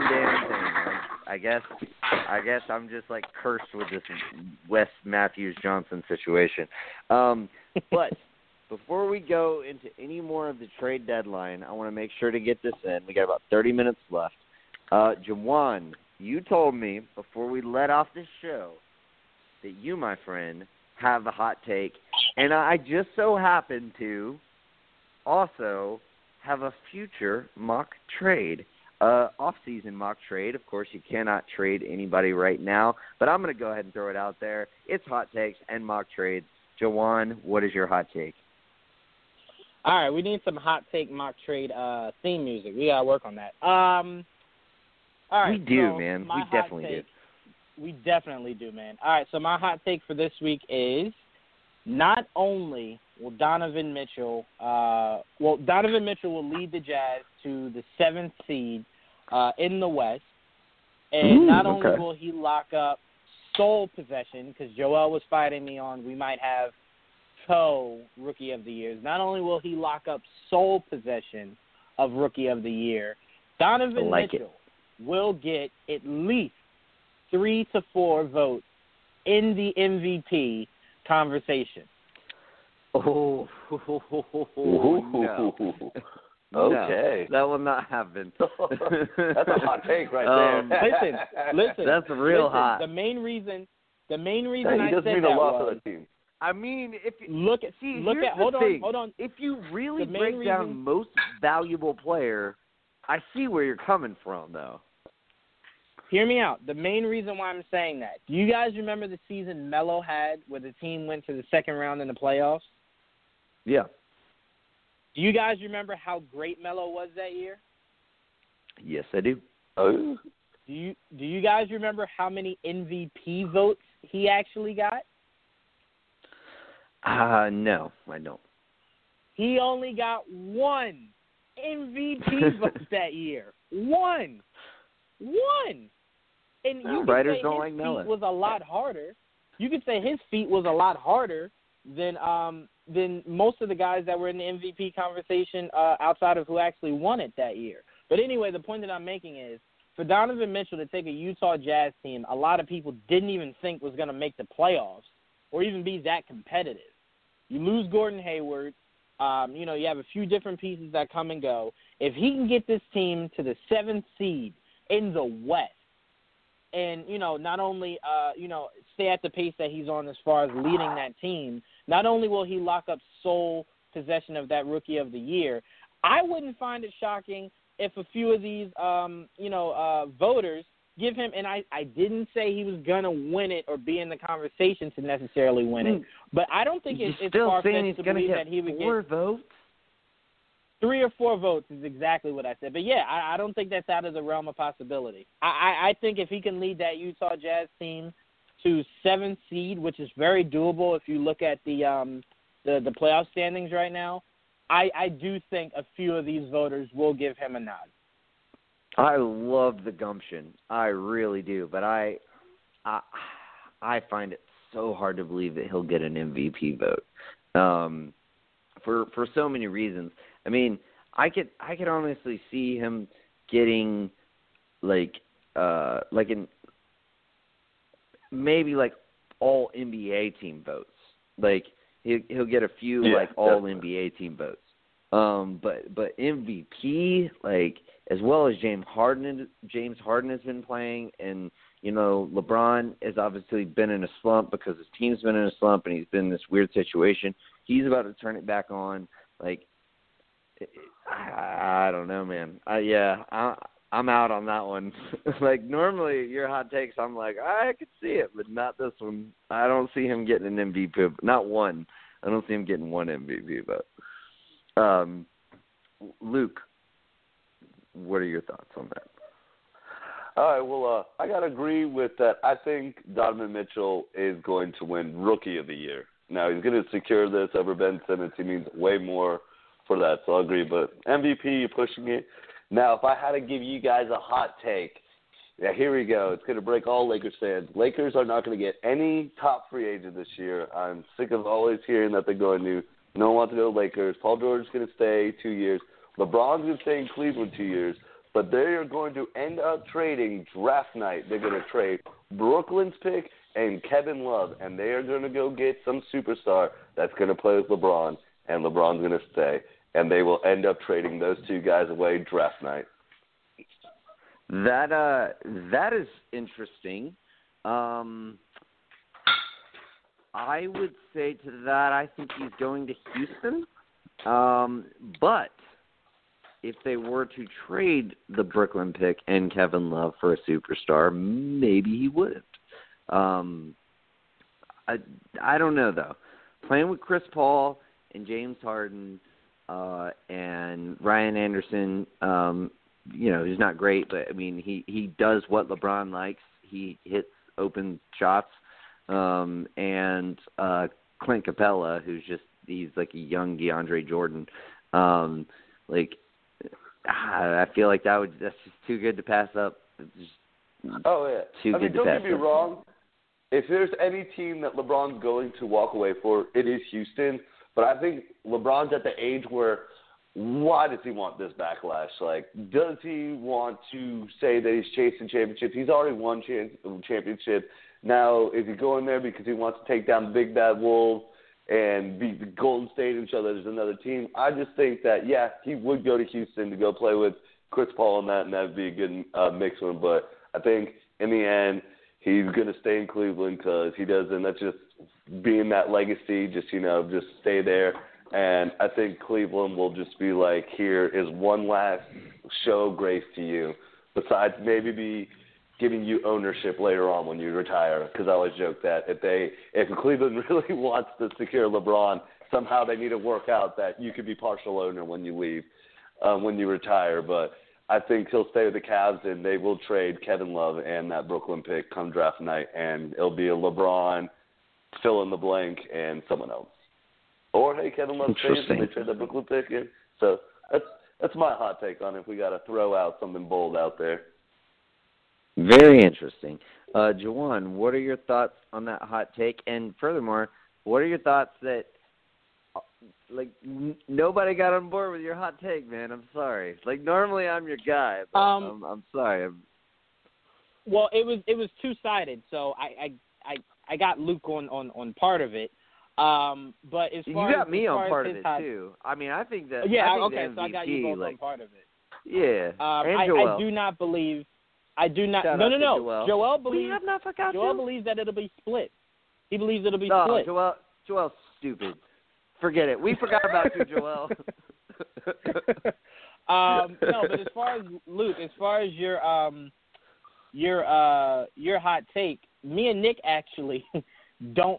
Not only do we not necessarily think they'll get Paul George or LeBron James next year, we've actually been lobbying that they don't go for Paul George and LeBron James next year. We were actually kind of lobbying, and kind of throwing around the idea of Boogie Cousins and Klay Thompson. Those should be the guys you go after. If anybody. No, exactly. I mean, not even Boogie after the injury, but definitely Klay Thompson. Klay Thompson should be the guy that they're aiming for. And honestly, Here's the thing. Here's what I think they should do. Next year they have all this cap space. There are so many expiring contracts that teams have on their rosters who are very teetering on the luxury tax. I think that's who they should go get, because you could get value out of those players. So, for example, here's just a list of expensive 1-year deals next year. Dwight Howard, you're probably not going to go get Dwight Howard because take him back. He was there once. You guys won. Hey, whatever. I mean, you need a center next year. Robin Lopez coming off the books. George Hill, Wesley Matthews, Damari Carroll, Marcin Gortat, Kenneth Faried, and Wilson Chandler, both on the Nuggets. They're going to be right on that luxury tax fringe line. So that's some people who you could pick up. Tyson Chandler, Jared Dudley, Nikola Vucevic, Terrence Ross, Mirza Teletovic.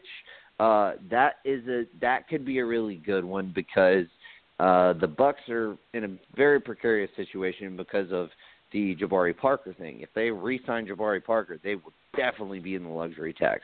They will need to get rid of Teletovic. Alec Burks. And there's a lot of smaller ones, Al-Farouq Aminu, Cole Aldridge, Kyle Singler, Alexia Gensha. They will be in the luxury tax next year if they re-sign DeMarcus Cousins. There's several. But, my point is, I think the Lakers should try to acquire assets for taking away expiring contracts from teams who are, need that cap relief. That is what I would do. And then I would turn around and take all of those assets, try to pair them with Deng, and ship them out. That is what I would do. And then clear my books for 2019. Now that you don't have Nance on the roster anymore, you have no significant expiring contracts coming up in 2019 that you're going to have to re-sign or have a cap hold on. You go get Klay Thompson.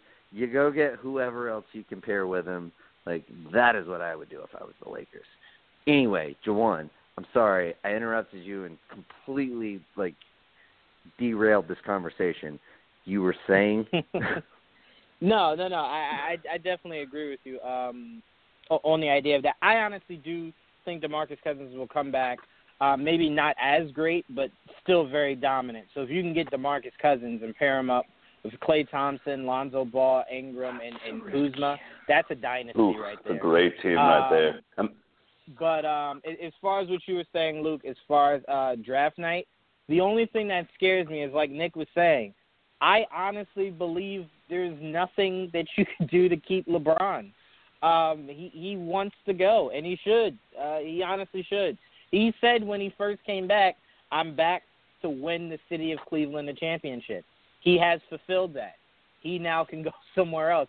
And honestly, the stigma of ring chasing, honestly, there are guys that would kill to have just one. So if LeBron, because honestly, if you think about the LeBron and Michael Jordan debate, what is the only thing stopping LeBron from ever being at that table with Jordan? They always say Jordan went 6 for 6. He has 6 rings. So if LeBron could get to 6 rings, maybe even 7 by ring chasing, I think his numbers and the fact that the possibility of him maybe getting 6, maybe getting one more over him, definitely gets him at that seat at that table. So if I'm LeBron, yeah, sure, I'll ring chase. Why not? I'll go to Houston maybe for 2 years, win 2 there, then maybe go to Spurs, win 2 more there. I'll do whatever it takes to get all these rings. I look at LeBron James like Thanos right now. He's looking for all these stones. He has his gauntlet on, and he's looking to win all these Infinity Gems. Exactly. So if I'm LeBron, he said, ring I'll chasing win with the Spurs, I'll win with the Rockets, I'll win with the Lakers. I don't give a shit. I'll win with everybody. I mean, if I'm LeBron, you calling me a ring chaser, to me is a compliment because you're telling me the reason I can't be at the table with Jordan is because he has all these rings. So if I can get all of them, why can't I now be, either on Mount Rushmore or at least at the table with Michael Jordan? So if I'm LeBron, he's already on I do not want to stay. Oh, absolutely. I agree with you. I'm just saying there's a lot of people that have the whole, Jordan went 6 for 6, has 6 rings or whatever. But if I'm LeBron, I absolutely do not want to stay in Cleveland for anything outside of the fact that maybe my kids and my wife are just really comfortable here, and I don't want to have to make them move. They prefer to live in Miami. No. I think they're in L.A. I agree with you. They're in L.A. I agree with you. But I'm saying his roots there. But if I'm LeBron, I'm out of that door. I'm out of that door. I'm heading to Houston. I'm there for 2 years because that's all I think Chris Paul has in him. And then I'm out, and then maybe I go team up with Kawhi. I'm ring chasing if I'm LeBron. That's the moral of my story. I'm sorry it took so long. But to your point, if you're Cavs, you make that deal draft night if you can get a star player, but don't do that move thinking that's what will keep LeBron, because LeBron's already has 1 foot out of that door. Hey, do you mind if I quickly turn this off quickly for a second that we're talking LeBron? So you guys ready for this? Before the trade on primetime TV, the Cavs were 0-7 besides the first game.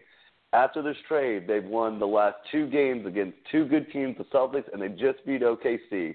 LeBron has looked rejuvenated. He goes 8 rebounds, 8 assists, 37 points, and he had some clutch plays down the stretch. His kids, the 4 people they traded for, again, score for a combined 48 points. Man, nice. Is this trade paying off for the Cavs right now? Absolutely. Yeah, those are good numbers. Only bad news is you got those guys in Golden State who aren't even losing, even the slightest ounce of sleep over any of that. Hey, the West is going to be a beatdown for each other. The West, yes, Golden State would be there, but a lot of people don't understand. The West is no cakewalk. LeBron in the East has never lost a first-round playoff game, and they just cakewalk usually into the finals. I mean, Celtics are going to give them in Toronto, but the West, they're gonna be beating each other up. You got OKC that's going to try to do something. I think the Rockets will try to push up. I think in the end, Golden State, yeah, they're the best team, and they've got all these players, and they're just looking over there like we're still the best. But I think the West is going to just they're going to damage each other just by the West being so stacked and the East having these cakewalks for a lot of these teams. I'll say this, Luke. Whenever you have a team that's allowing the players to actually coach, I'm going to go ahead and go with the idea of I don't think the Warriors lose more than 3 games between the playoffs and the final. Whew. Man. I mean, I agree with you. I think the only other team that's allowed a player coach was the Celtics back when they were winning 9 out of 10 championships and Bill Russell finally took over. I think that's the only time. There it is. And that's a dominant team, and that's a really good if you're Golden State and you can be put on that kind of level of a winning championship dynasty team. Then I think Golden State's gonna, but I just think they're gonna have those tough games, going double overtime, playing more minutes than Cleveland, who might be able to sneak in until the Eastern Conference Finals when they have a tough matchup finally. Yeah, I understand you on that. Yeah, I agree. Maybe. All right, let's move on. We're gonna do like a speed round thing because we got about 3 or 4 trades to try to get to. We probably won't get to all of them, but we can try. But before that, my mock trade, off-season trade, John Wall and Marcin Gortat go to the Suns in exchange for Brandon Knight, Dragan Bender, and the Phoenix 2018 first-round pick. Now, here's why I do this. The Wizards get out of the luxury tax and get a very, very nice pick. Wherever Phoenix ends up, it's going to be a solid pick. The Suns get a backcourt of John Wall and Devin Booker, and with Gortat, Chandler, Dudley, and Daniels all coming off the books next season, the Suns can afford Wall's hefty contract because it's going to go up crazy, not next year, but the year after, because he signed that Supermax deal. And they can afford Booker's max extension. Booker and Wall playing in the backcourt together, like Wall just seems like the kind of guy who would fit so well with Booker. He's a pretty good defender. He's a great passer. He could set him up with so many shots. And then plus, you got Josh Jackson, you got T.J. Warren as kind of your 6-man type for the future anyway. You still got Marquise Chris, and then you got to figure out your center long term, because as for what next season would be, you would have Gortat and Tyson Chandler. Maybe you could re-sign Alex Len. There's a lot of different avenues you could go as far as your center. It's the least important position on the floor in today's NBA anyway. But anyway, what do you guys think about that trade? Jawan, I'm going to go to you first. I like it for all the reasons that you described. I don't think Washington will do it. I think they should, because like I said, I like how you set it up. I just don't think they'll do it. I think John Wall is one of those homer guys that they're going to ride out, until they feel as though maybe he doesn't have any more to give for that team. I could see Bradley Beal being the one that goes over John Wall, and I still believe. I don't know that would be such a mistake. No, but I'm saying I could see them making. No, that I mistake, agree. Is what I'm saying. I don't know. I mean, I think they would want to move Otto Porter. I just don't think there's any buyers in that market. Nah, there's no buyers in that market. There shouldn't have been. Washington shouldn't have been a buyer in that market.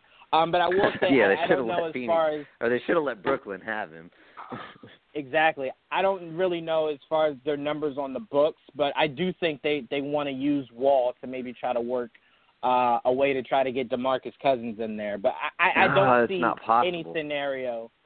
Yeah, no, I know. That's what I don't know their books. $5 million over the luxury tax as they would we have to speak. figure out trading. Could they sign and trade? No, because you can't sign and trade if you're over the luxury tax. Oh, and that Otto Porter is what's holding them back. But yeah, anyway, I see John Wall. The only way it could have been pulled off is if he had a team option and he opted into the team option like Chris Paul did, like LeBron James is going to do to go to Houston.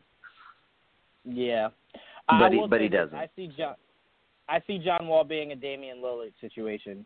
To where if Portland were to trade anybody, I think it would be CJ, and Dame is just one of those homer guys.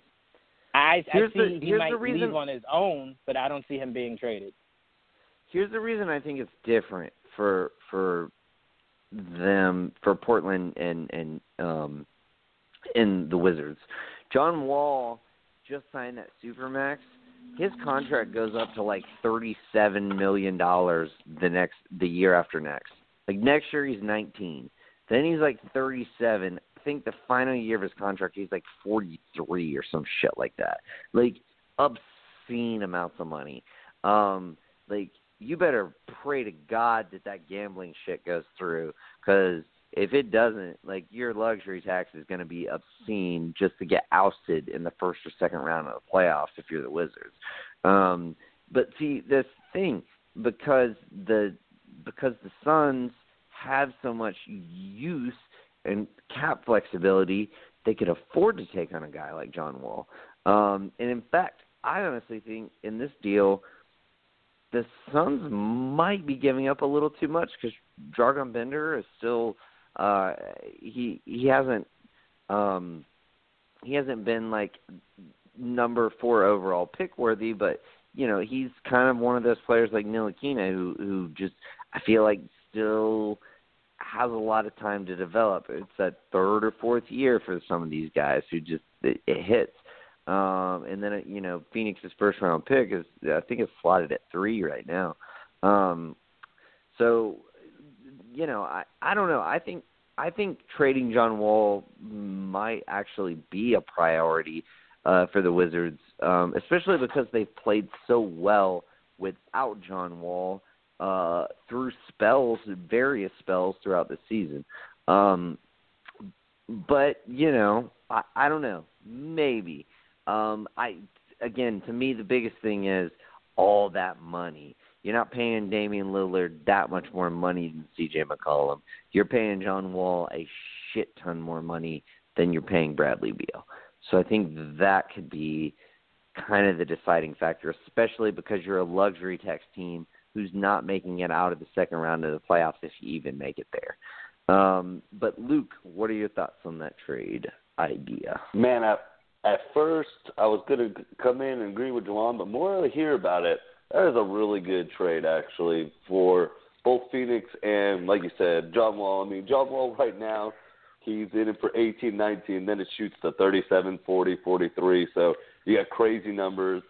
So I think him going to a young team, Phoenix, that can take that money, playing with the Devin Booker, now you have a defensive Wall who can make up for defensive efficiency. So actually, at first I was really not digging it, and then the more you talk about it, I agree. Now, you said that Phoenix might be giving up a little bit too much, but I think they probably would have to give up just a little bit more, because Wall does have that John Wall flair. He can be, if he wants, he's a top-level player. He's probably one of the best blocking, stealing point guards. He's always high up in the assists, so you might have to give, even though that contract just goes to crazy numbers, but Phoenix is nowhere to be hurt by money anytime soon. So I actually think that would be a good trade because, like you said, they are playing better without him, and you obviously want to choose, is it Beal or is it Wall? Now you're going to go fully committed to Beal and get this other point guard. So, actually, I dig the trade.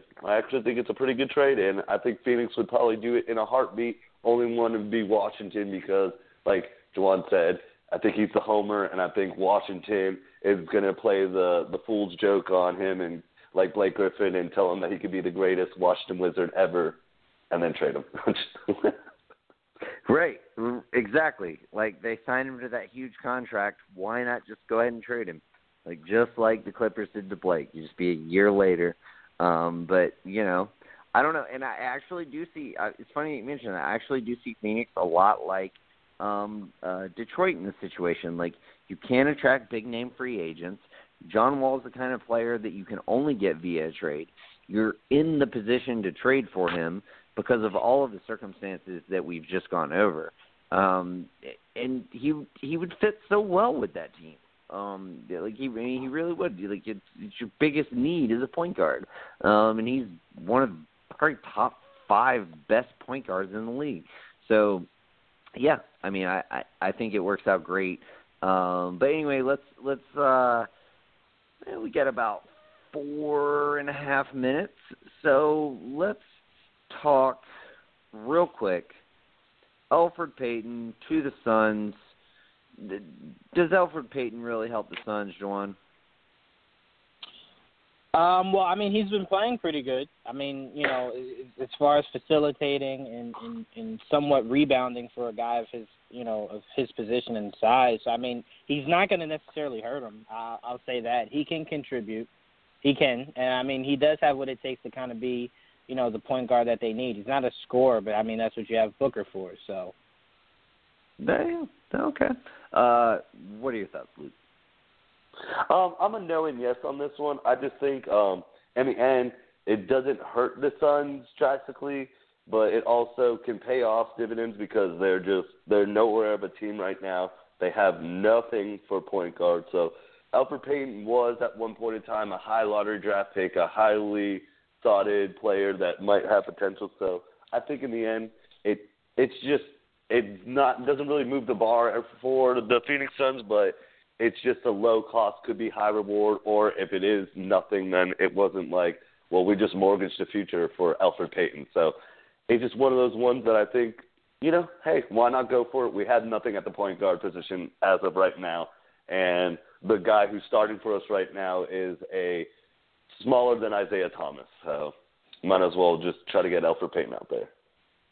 Yeah, I mean, I kind of agree with it in that sense. Like, you're giving up like the number 40-ish overall pick in the second round. You know, like, why not? Like Elfrid Payton for the number 40 pick.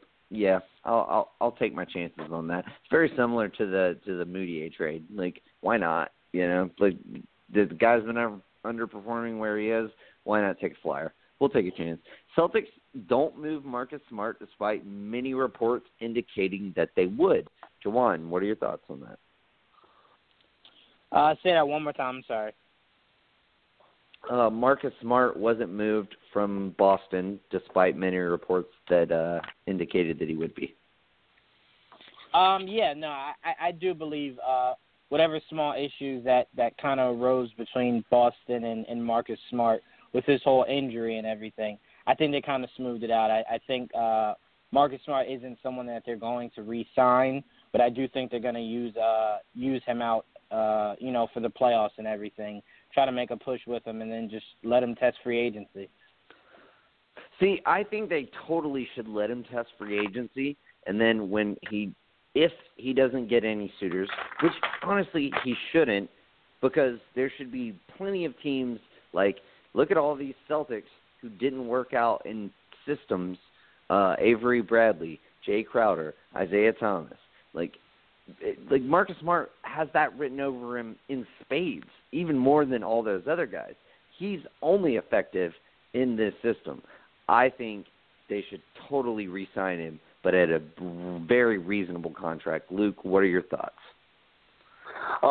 I love it. I mean, I'm a Celtics fan, so I like it that you know, he was having those little issues with the team with punching, and he needs to get his head. But he does mean a lot more for the Celtics. He is a systematic player, but I think he fits the system perfect. He is their defensive bulldog.